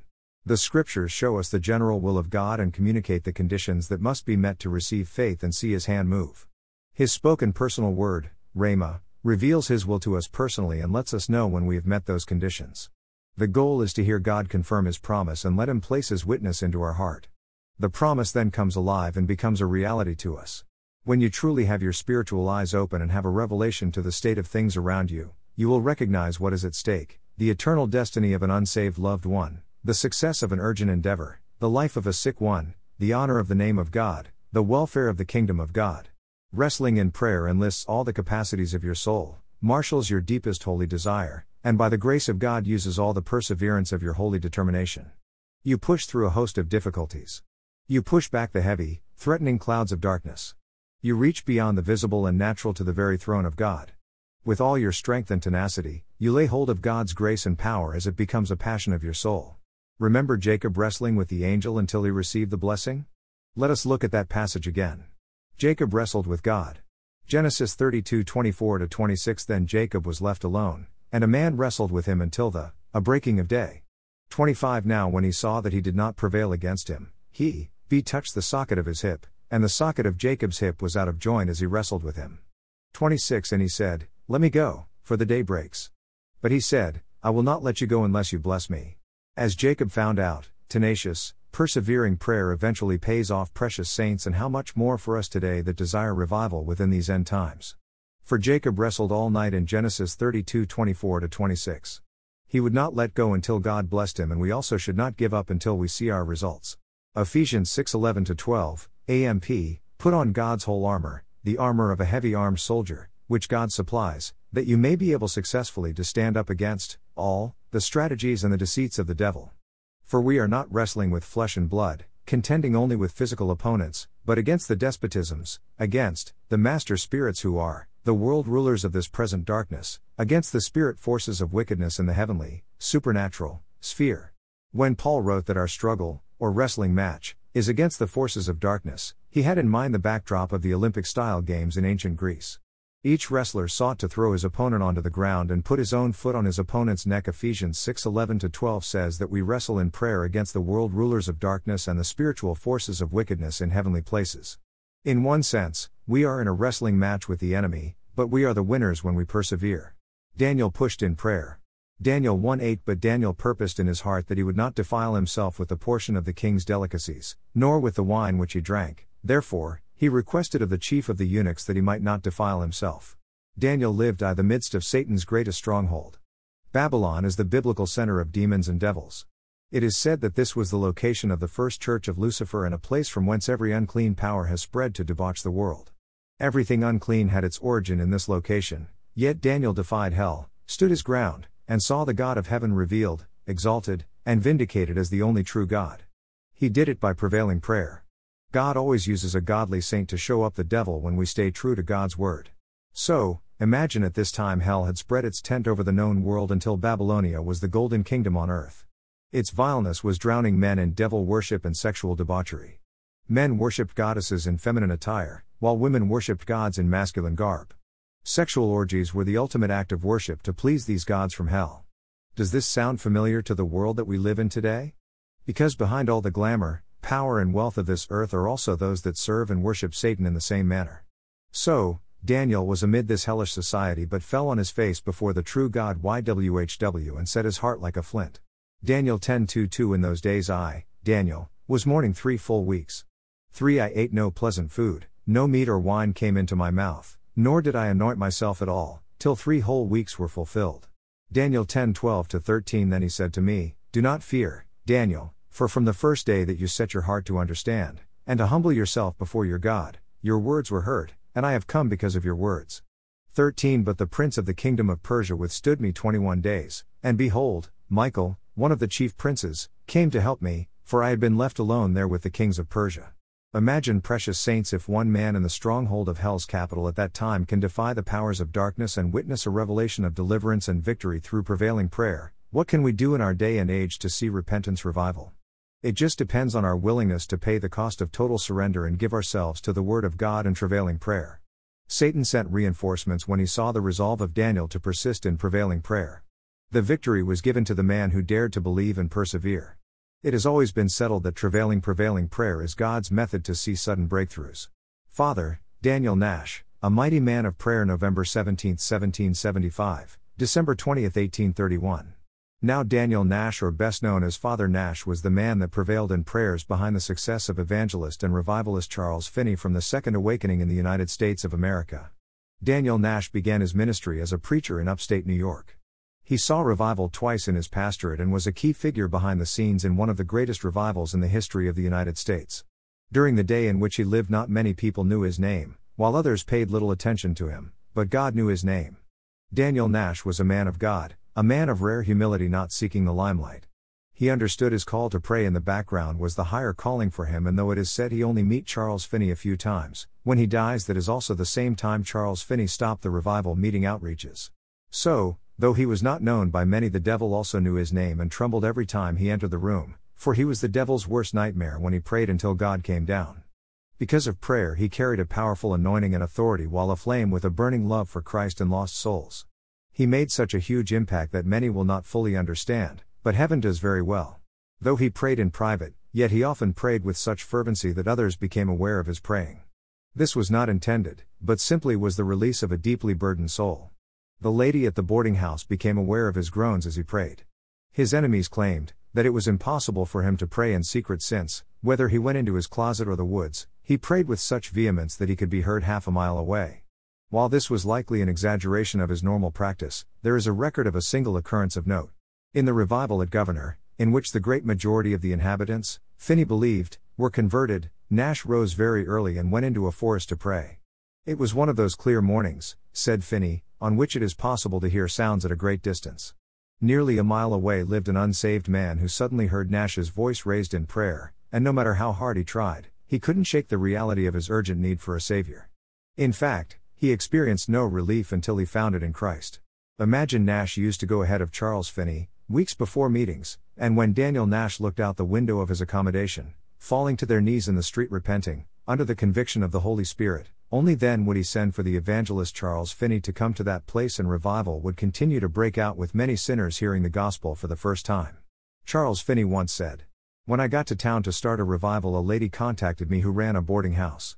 She said, 'Brother Finney, do you know a Father Nash? He and 2 other men have been at my boarding house for the last 3 days, but they have not eaten a bite of food.' I opened the door and peeped in at them because I could hear them groaning, and I saw them down on their faces. They have been this way for 3 days, lying prostrate on the floor and groaning. I thought something awful must have happened to them.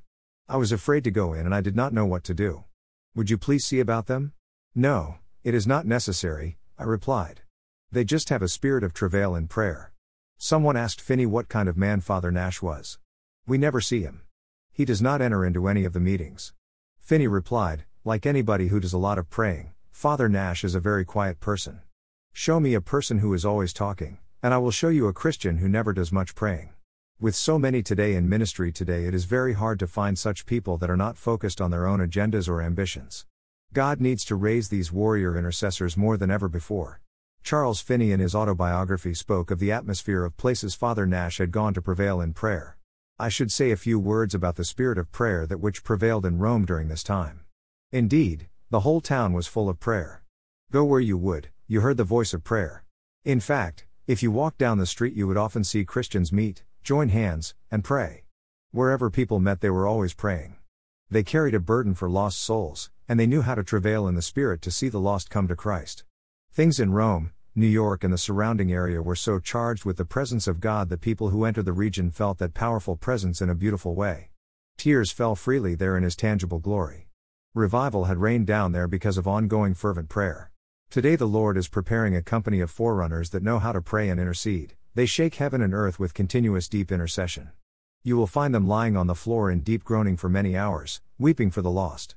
Lord, you are no respecter of persons, therefore we ask what you have done in the heart of Father Nash you can do in us, Lord, who desire the genuine revival to come.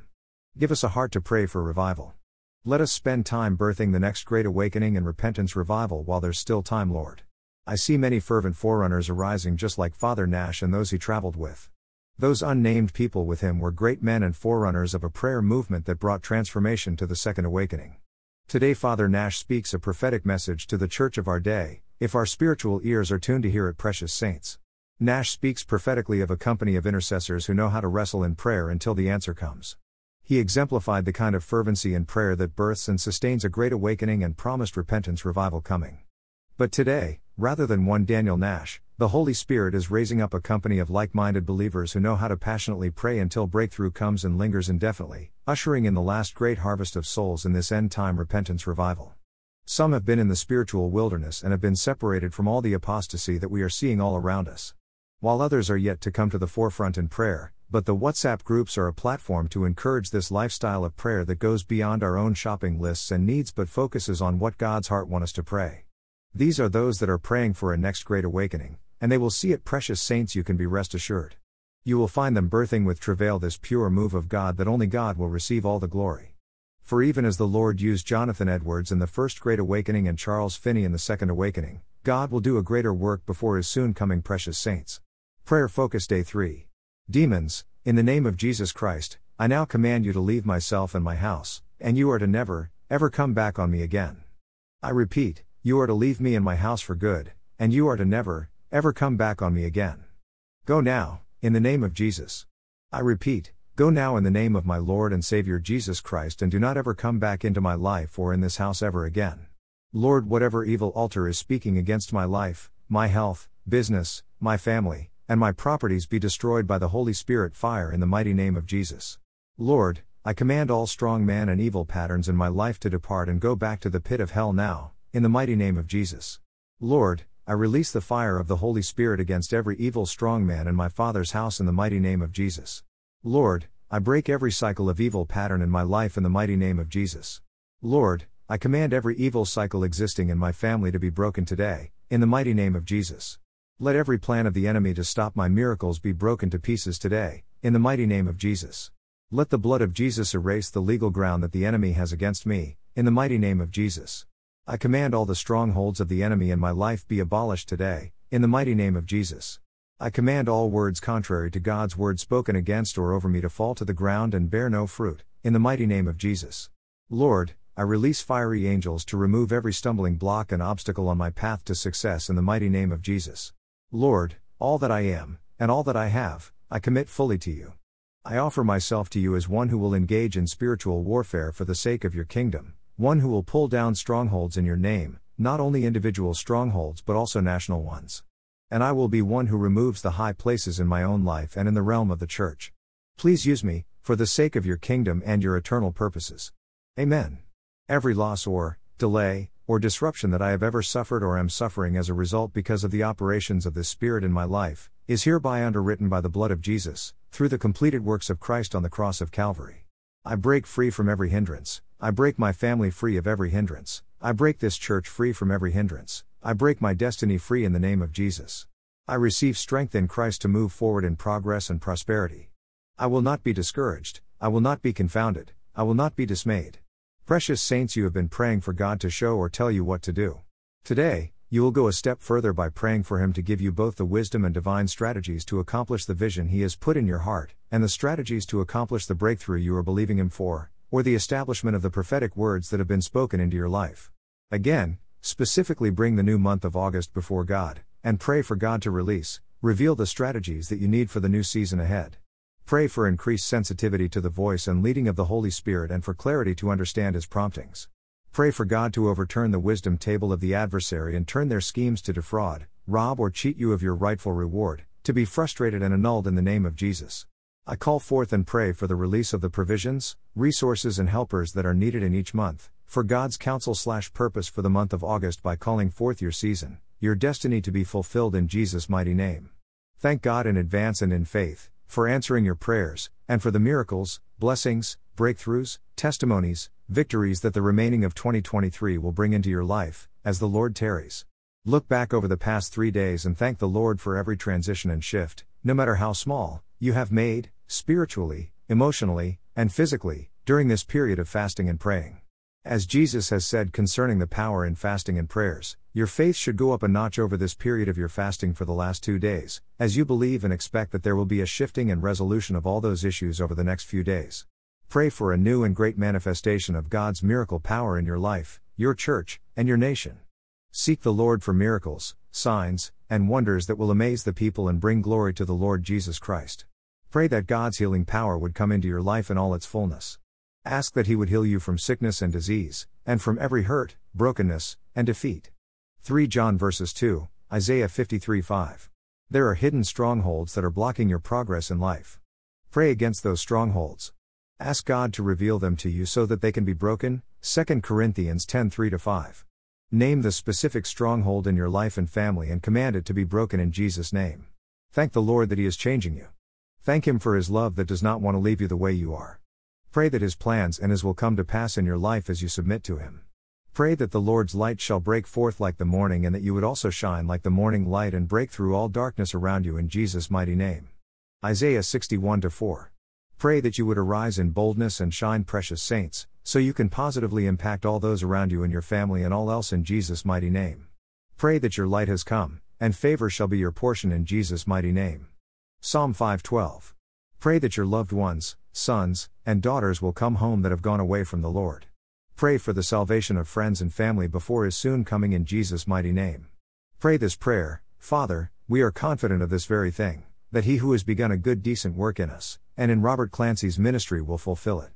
Give thanks to God for this and for answered prayers in your personal life also, that He would provide for you according to His riches and glory in Christ Jesus. Remember, as you pray for others, God takes care of your needs according to His riches and glory in Christ Jesus. Pray and declare aloud, by God's grace, as we have met this year of 2023, that the remaining will continue to be a year of preparing for the Lord's coming for me.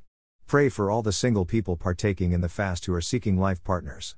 Ask God to guide them to the person who will really be a blessed spouse. Pray for wisdom, guidance, and strength to overcome fleshly desires and keep them ready for your soon coming. Amen. Father, I have full faith and belief that you have now driven all these demons out of my body, out of my soul, out of my house, and out of my life for good by the power of your Holy Spirit. Father, I now ask that you protect both me and my family from this moment on, and that you never allow these demons to come back on us ever again. Father, to you be all the glory. To you be all the praise, glory and honor that is only due to you. Father, thank you for this deliverance. Father, thank you for this new life. Father, I now ask that you take complete control of my life from this moment on and that you lead me into your perfect will for my life. Father, guide me by your Holy Spirit into the direction and path that you will want me to take in this life. My life is no longer my own. I now belong to you, and you alone in Jesus' mighty name. Amen. Day 4, Travailing in Prayer. Sunday, July 30th, 2023. Scripture text, Romans 8:26. In the same way, the Spirit helps us in our weakness. We do not know what we ought to pray for, but the Spirit Himself intercedes for us through wordless groans. Precious saints, we as God's children, can give birth to His plans through our prayers and intercession. Many of us at this very moment are pregnant with God's plans and need to learn how to release His plans and purposes through prayer. One powerful way we do that is through travailing prayer. Webster's New World Dictionary defines travail as 1. Very hard work. 2. The pains of childbirth. 3. Intense pain, to suffer the pains of childbirth.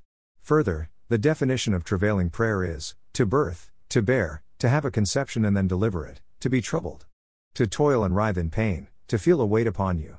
Galatians 4:19. My dear children, I feel as if I am going through labor pains, travail, for you again, and they will continue until Christ is fully developed in your lives.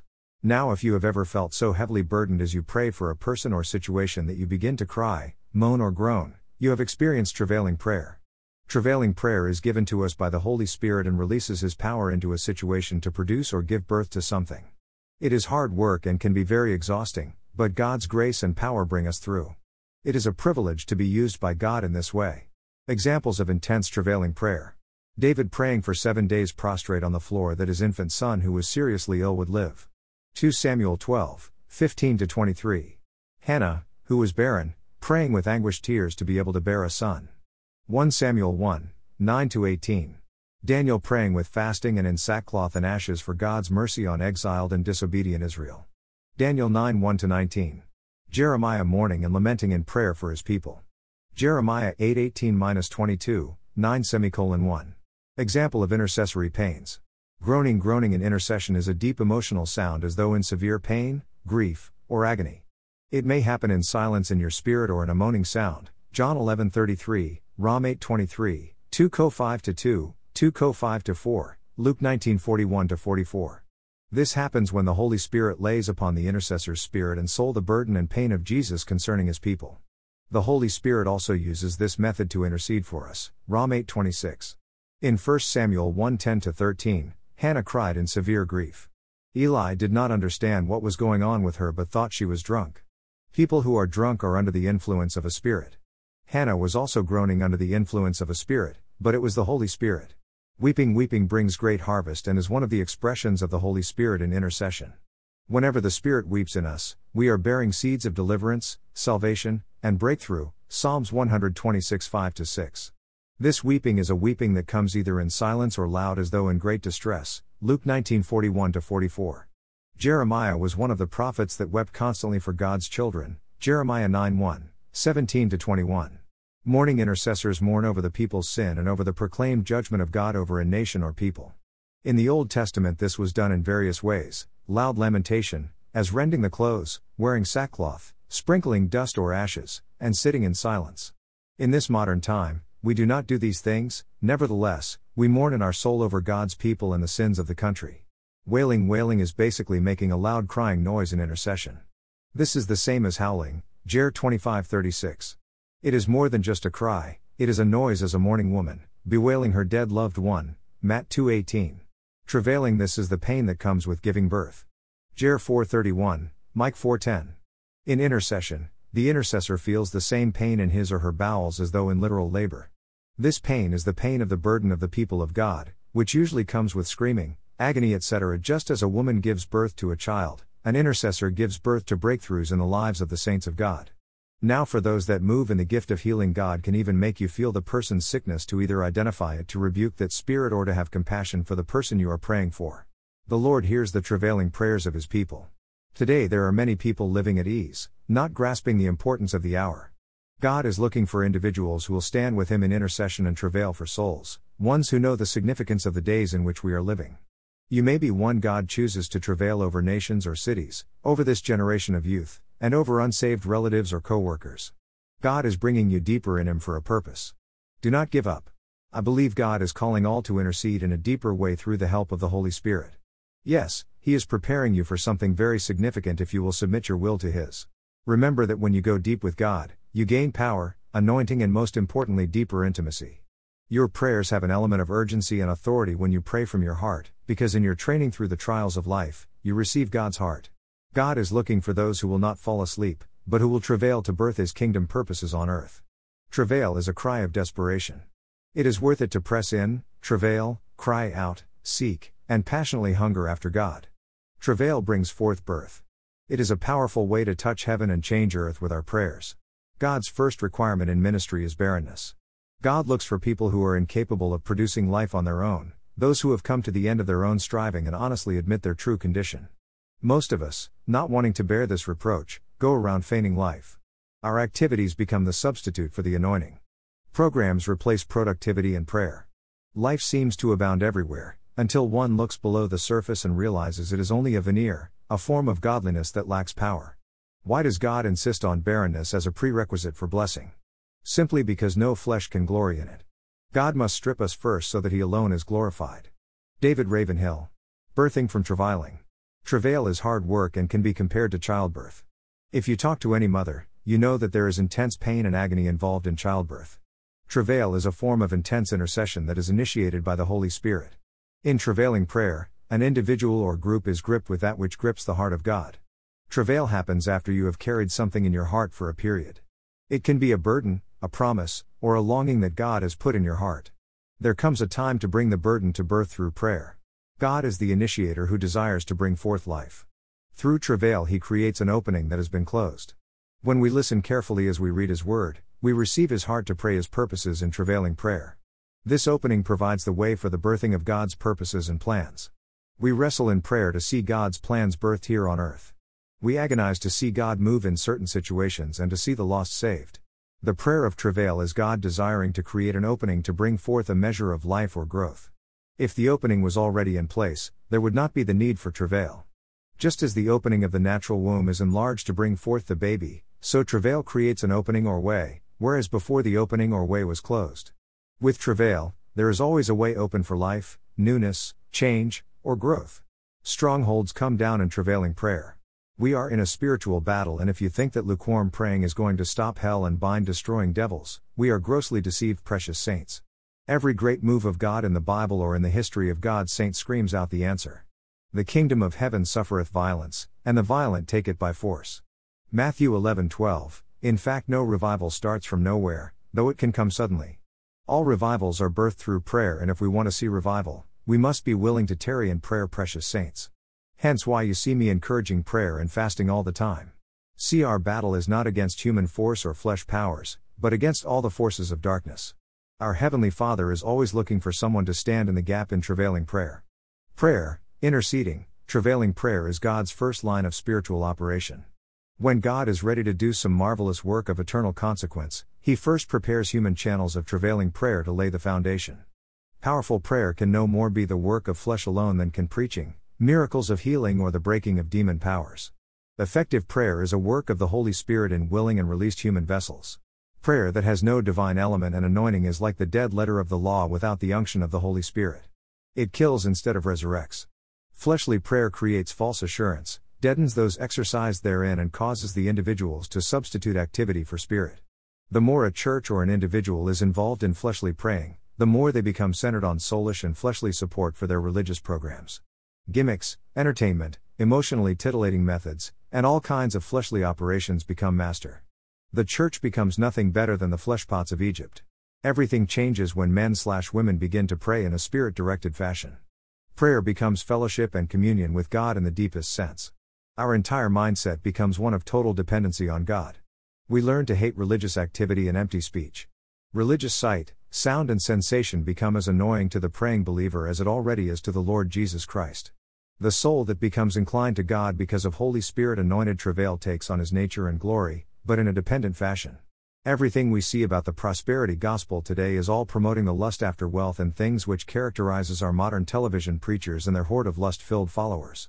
The scripture is speaking of the Forcer himself, none other than the Holy Spirit. This Forcer acts upon the crucified flesh of sanctified saints who are dead to this world and available for God Himself to wear like a garment.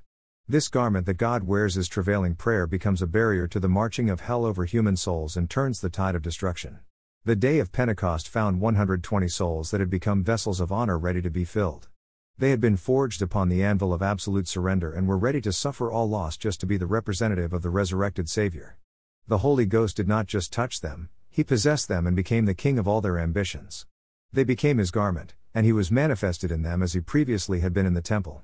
The glory that Solomon saw, so breathtaking that the priest could not stand to minister, was now revealed in human temples, lives. They turned the world upside down. Travailing prayer was their first line of attack. They prayed until buildings shook, prison doors swung open, demons fled in terror, and a multitude was converted. Nothing could stop them because they were possessed of God to pray. Jesus also travailed in the Garden of Gethsemane, in Luke 22:44, and being in anguish, He prayed more earnestly, and His sweat was like drops of blood falling to the ground. Hebrews 5:7 speaks of Jesus' travailing prayers. During the days of Jesus' life on earth, He offered up prayers and petitions with fervent cries and tears to the one who could save Him from death, and He was heard because of His reverent submission.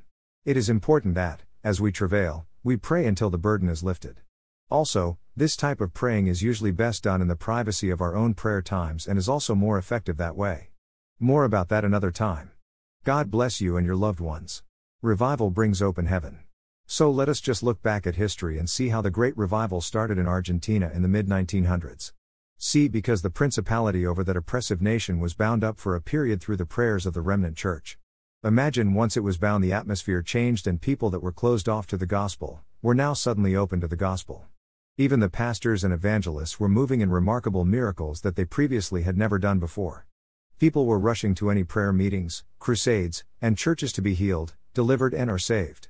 The nation went from being hardened to God, to being open to the gospel. It was like a light being switched on.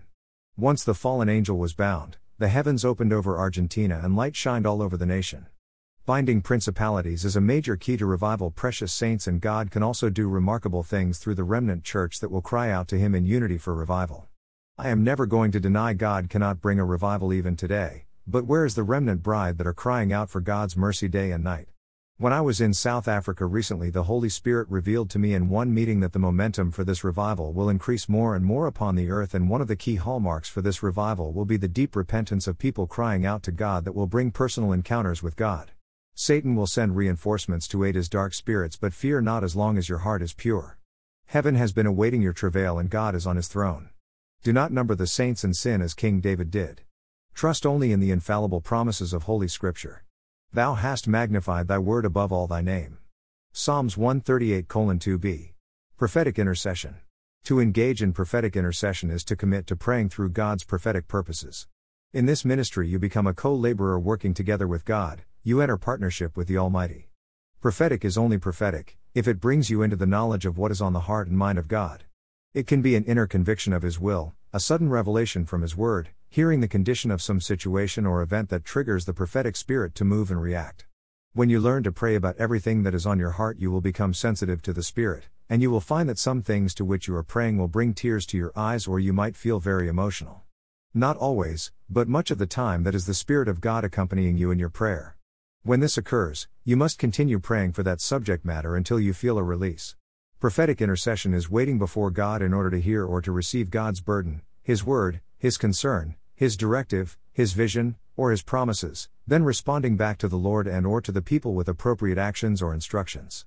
When operating in prophetic intercession, there may be times of weeping and travailing. Sometimes one may experience pain in his/her body. There are burdens given for an immediate response, and there are others you will carry with you over a period. When you have the heart of God, you will begin to experience brokenness and your heart begin to connect with the purposes of God's heart. Luke 2:36. Prophetic intercessors have the ability to receive instant prayer requests from the prompting of the Spirit of God that should be prayed about until the burden is lifted. Prophetic intercession often come with instruction, direction, guidance, confirmation and warning regarding unseen situations and circumstances. Prophetic intercession can come in the form of a sudden urge or a prayer burden, prayer prompting, strong crying and or a certain feeling of sadness flowing deep within. I have even experienced a sensation of hunger, but not for food. This is an example of God interrupts an intercessor's schedule and stepping in to alter certain situations for another person. Prophetic intercession paves the way for the fulfillment of the promises and prayer requests. Prophetic intercession is an urgency or pulling on one's spirit to pray, given by the Holy Spirit for situations or circumstances with which you have little knowledge of in the natural. When we do this, we begin to pray requests that are in the heart of God. Surely the Lord God will do nothing, but He revealeth His secret unto His servants the prophets. Amos 3:7. Prophetic intercession includes intercession and prophecy. As we pray what the Holy Spirit reveals, God releases it in the earth. Prophetic intercession is where the anointing of the prophet and priest merge together and plead with God about situations and circumstances in order to fulfill God's divine purpose and will. But if they are prophets, and if the word of the Lord is with them, let them now make intercession to the Lord of hosts. Jeremiah 27:18. Praying John Hyde, prayer warrior of compassion and man who never sleeps, November 9, 1865, February 17, 1912. John Nelson Hyde was an American missionary who preached in the Punjab of India. Praying Hyde, or the Apostle of Prayer, was the sheer definition of tireless, seemingly going for days on end without sleep. He fasted often. In fact, food was far down on his list of must-haves. It is said that he struggled to pick up the local language, and though mission authorities tried to encourage him, they were frustrated when he spent more time studying his Bible than he did in language study. And rather than displaying the outgoing personality of a missionary, he seemed much more withdrawn and intensely private, not a good fit for a traditional mission worker. Over time, he did become somewhat fluent in the local language, but he never lost his passion for God's word. Faced with natives' unveiled persecution and only a rare convert, he invited other missionaries to join him to intercede for a spiritual breakthrough in India. In fact, in 1899, his call to pray was so intense that he spent whole nights on his face before God. He wrote the following in a letter to his college. Have felt led to pray for others this winter as never before. I never before knew what it was to work all day and then pray all night before God for another. In college or at parties at home, I used to keep such hours for myself, or pleasure, and can I not do as much for God and souls? Things that we see as critical to our very existence, well, let's just say that John saw them differently. You see, John realized that loving the Lord was vital to his very existence, and he lived that truth, carrying such a massive burden for the lost that he pleaded with the Lord to deliver at least one soul per day, or he would not eat or sleep. What commitment! John Hyde and his friends formed the Punjab Prayer Union 1904, setting aside half an hour each day to pray for revival. The results of their prayers were plainly seen at the Sialkot Convention as a special anointing fell upon those gathered. Year by year the prayer union fasted and prayed, and at each convention a growing urgency for evangelism and intercession filled each attendee. John Hyde emerged as the prayer leader, and all were amazed at both the depth of his spiritual insight, and the ferocity of his burden for India. During an assembly of those gathered in 1904, John Hyde took about 15 minutes to speak to the assembled men, and he said of that occasion, "I remember how the little company prostrated themselves upon the mats in the Oriental manner, and then how for a long time, man after man rose to his feet to pray, how there was such confession of sin as most of us had never heard before and such crying out to God for mercy and help. It was very late that night when the little gathering broke up, and some of us know definitely of several lives that were wholly transformed through the influence of that meeting." A missionary present during one of the meetings at the convention recorded the Urdu words that John Hyde said before there was an outpouring of the Spirit, and it consisted of but 3 words. "I Asmani Bak, O Heavenly Father." What followed who can describe? It was as if a great ocean came sweeping into that assembly.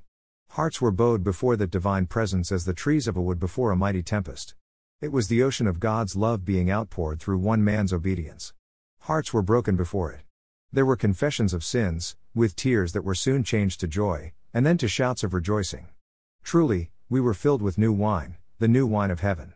Another missionary commented of that convention, "There was breadth and freedom during those 10 days that I never imagined existed on earth. Surely it was for freedom such as this that Christ has set us free." Each one did exactly as he or she felt led to do. Some went to bed early, some prayed all night long. Some went to the meetings and some to the prayer room and some to their own rooms. Some prayed, some praised. Some sat to pray, some kneeled, some lay prostrate on their faces before God, just as the Spirit of God bade them. There was no criticism, no judging of what was being done or said. Each one realized that all superficialities were put away, that each one was in the awful presence of the Holy God. By 1908, John Hyde dared to pray what was to many at the convention an impossible request, that during the coming year in India one soul would be saved every day. 365 people converted, baptized, and publicly confessing Jesus as their Savior. Impossible, yet it happened.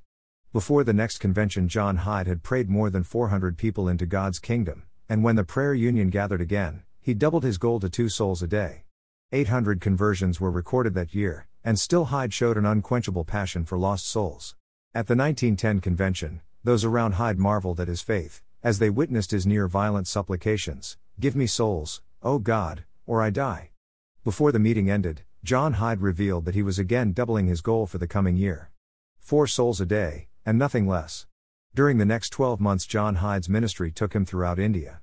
By now he was known as Praying Hyde, and his intercession was sought at revivals in Calcutta, Bombay, and other large cities.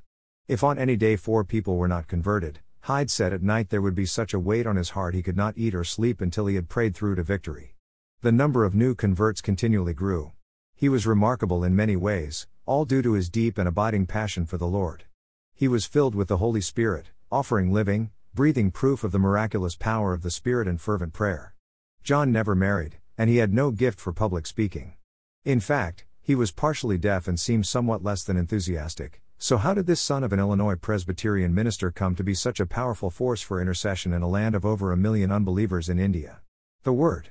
John had difficulty adapting to the complex language of the land, possibly due to his hearing loss, and so he plunged into the study of the Word of God. In that place, he developed a deep, abiding love for the Lord. As a result, he was truly able to grasp the desperate need for fervent, sincere prayer, the kind that moves heaven and transforms earth. He spent countless dark nights face down on the cold, bare floor in prayer, interceding for the lost in India, and his prayer on behalf of others bore remarkable fruit. For the first year, at least 1 soul per day came to Christ and was baptized.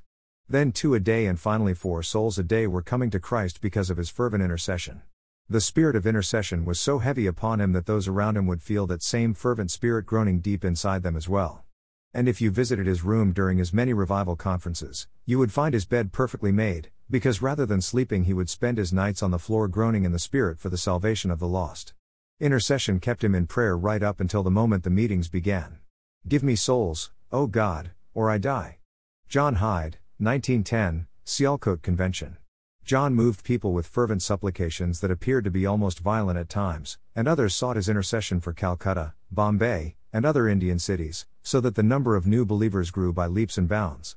But his health was failing, so, at the age of 45, he was persuaded to seek medical attention. The doctor's diagnosis was nothing short of stunning.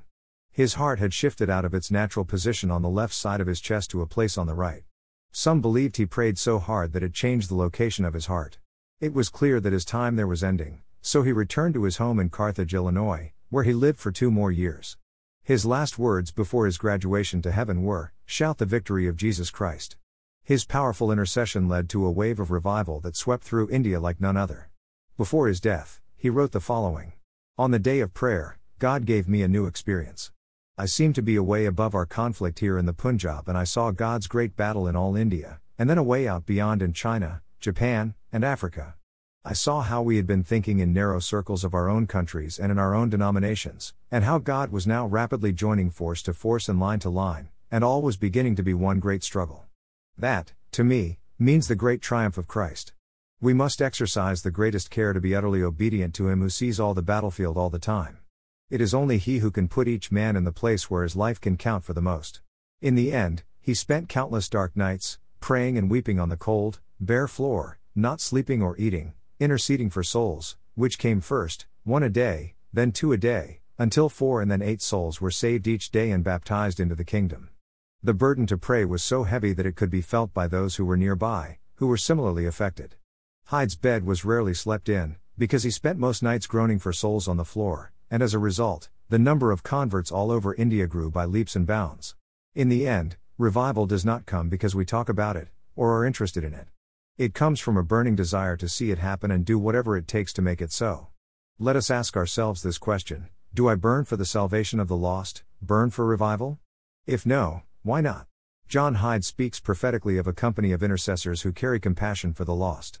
This company cries out from deep within, "Give me souls or I shall die." They are not content with their ticket to heaven, but rather they cry out for the lost, the broken, and rejected ones. They have the character of Christ, they flow with a deep humility. They know what it means to pray sacrificially. They weep for those going to hell, they are moved to pray and not just mumble obligatory prayers. Joel 2:17 Let the priests, who minister to the Lord, weep between the porch and the altar, let them say, "Spare your people, O Lord, and do not give your heritage to reproach, that the nations should, rule over them." Why should they say among the peoples, "Where is their God?" As I have said many times before, that unless servants are willing to cry out for lost souls, they will never have the faith to see repentance, revival, and lost souls coming into the kingdom. For those that carry this spirit of intercession within this hour will be like those that have gone before us, having a fervency and fire that compels them into action to see God move in a powerful way. Precious saints, there is once again a brooding occurring over the face of the deep. The Lord is moving over the waters, preparing a company of intercessors that will pray it in, not just one man but an army of fervent believers like Hyde. I see a cloud moving, the glory is drawing near, the very manifest presence is building, and as we pray the cloud will draw even nearer. The glory is invading the enemy's camp, where the people of God will worship the Lord of hosts in spirit and in truth and rejoice that heaven is being released. The throne room is cracked open, and the very atmosphere of heaven is leaking out toward the earth. Open your hearts, open the gates for entry of the King of Glory. Seek the Lord while he may be found, welcome him into rest and abide in you, for as he dwells there the earth shall be transformed. With the kiss of his presence we, as the bride, shall come forth arrayed in his magnificent glory. Prayer Focus Day 4. Lord Jesus, you are right here, right now. There are so many reasons why I fail to groan in prayer, but chief among them is the way I protect myself from the pain of others, even from my own pain. Awaken me to the deeper love of God, who runs with abandon into the face of darkness and whose suffering travail brings us saving grace. Right here, Jesus. Right now, Jesus. Lord, give your people the desire and endurance to intercede again for the birth of repentance, revival within their nations, and be that habitation that you have called us to be, Lord, wherever we are. Here is a simple prayer guide that you can use for your own community as you stand with others on the wall of intercession. Pray that a unified voice would arise from the city, reflecting the Father's heart and will, Romans 15:5-6. Pray that believers would be drawn together in the power of covenant community, Acts 18:9-10. Start to pray that the Lord would disarm any plans of the enemy to cause harm or injury to people or property. Do not be afraid or discouraged because of this vast army. For the battle is not yours, but God's, 2 Chronicles 20:15. Start to declare God's righteous boundaries around the city, Psalm 31:20, Jeremiah 5:22. Renounce, refuse to recognize, and cancel any threats of harm or property damage, Isaiah 63:9, Luke 4:28-30. Pray that communications of the enemy would be confused and cancelled, Jeremiah 20:11-12, Psalm 55:9-10. Counter negative words or curses spoken with the promises of God, Psalm 109:26-31, 2 Corinthians 10:2-6. Declare that the light of truth will dispel any darkness and expose the lies. In him was life, and that life was the light of all mankind. The light shines in the darkness, and the darkness has not overcome it, John 1:4-5. Bless the city with an increased awareness of his presence and truth which dispels darkness, Psalm 36:9. Pray that those who oppose God's heart and ways would encounter Jesus, Acts 8:12-13. Pray that counterfeits would be exposed, bringing the fear of the Lord, Acts 19:14-17. Pray that every evil practice would collide with truth and life, Acts 8:4-8. Speak God's blessings and protection over transportation and communication lines. The Lord will grant that the enemies who rise up against you will be defeated before you. They will come at you from one direction but flee from you in seven, Deuteronomy 28:7. Pray protection over city streets and citizens young and old, Psalm 121:8, Proverbs 10:9. Bless the roadways and highways with the holiness of God, Isaiah 35:8-10. Declare the roadways consecrated unto the Lord to bring wandering souls back to him, Jeremiah 55. Pray for the word of God and message of the cross to be shared with power. For I will give you words and wisdom that none of your adversaries will be able to resist or contradict. Everyone will hate you because of me. But not a hair of your head will perish. Stand firm, and you will win life, Luke 21:15, 17-19. Declare that the power of God's word and anointing of the Holy Spirit would disarm the adversary, Acts 6:9-10, 2 Thessalonians 1:5-7. Pray for boldness to declare the truth of the gospel, Acts 4:29-31, Philippians 1:14. Pray that the Spirit of truth would be proclaimed and heard, John 16:13-14. Declare the favor of God on those who preach and teach the word of God, Acts 17:16-17, 32. Thank God for his delivering power in defeating all his enemies. You, dear children, are from God and have overcome them, because the one who is in you is greater than the one who is in the world, 1 John 4:4. Extol the Lord, Jerusalem, praise your God, Zion. He strengthens the bars of your gates and blesses your people within you, Psalm 147:12-13. Just start to magnify the name of Jesus above all other names in your nation in Jesus' mighty name. Luke 10:17, Phil 2:9-11. Declare his lordship in your community and region in Jesus' mighty name. 2 Kings 19:19, Psalm 50:23. Read psalms of praise to displace any voices of darkness, Psalm 33, 35, 65, and 67. Come with boldness and in faith as you wait on the Lord in fasting over this period. Cry out to him in prayers, trusting that he will respond to your prayer of faith as he honors his word in your life in the name of Jesus. Pray for God to turn the failures in your life to victory in the precious name of Jesus. Ask him to turn every embarrassment and shame in your life into occasions of praise and glory to his name. Confess this prayer: Heavenly Father, in the mighty name of our Lord Jesus Christ, I recognize that by virtue of my relationship with you, Lord, that I have engaged in warfare with the kingdom of Satan. My first step is to declare my absolute allegiance to you, Lord Jesus, the captain of the Lord's host, and my Lord and Savior. I commit myself to you and your leadership wholeheartedly, and I place my life fully in your hands. As your word tells us, I equip myself now with the full armor of God in Ephesians 6:11-18, so that I can stand victorious in this battle. I also pull down, in the mighty name of Jesus, any stronghold or strong man in my life that hinders me. Lord Jesus, help me in this battle, so that I can follow you without obstruction. Lord, I also remove any high place, throne, gate or altar, in my life that may be hindering me, any allegiance to an old pattern or behavior that may be offensive to you. I lay it down now, Lord, and I place it at your feet. I will join with my fellow believers joining in this coming 3-day fast, and may they also receive their breakthroughs and see their requests be answered during and after this fast in the mighty and powerful name of Jesus Christ. I command every stronghold of fear, worry and anxiety to be pulled down in your life. Lord, I decree and declare that every stronghold of anger in my life to be destroyed and the demon cast out back to the pit of hell today in Jesus' mighty name. Lord, any agent of darkness masquerading as a friend, be exposed and brought to the light in the mighty name of Jesus.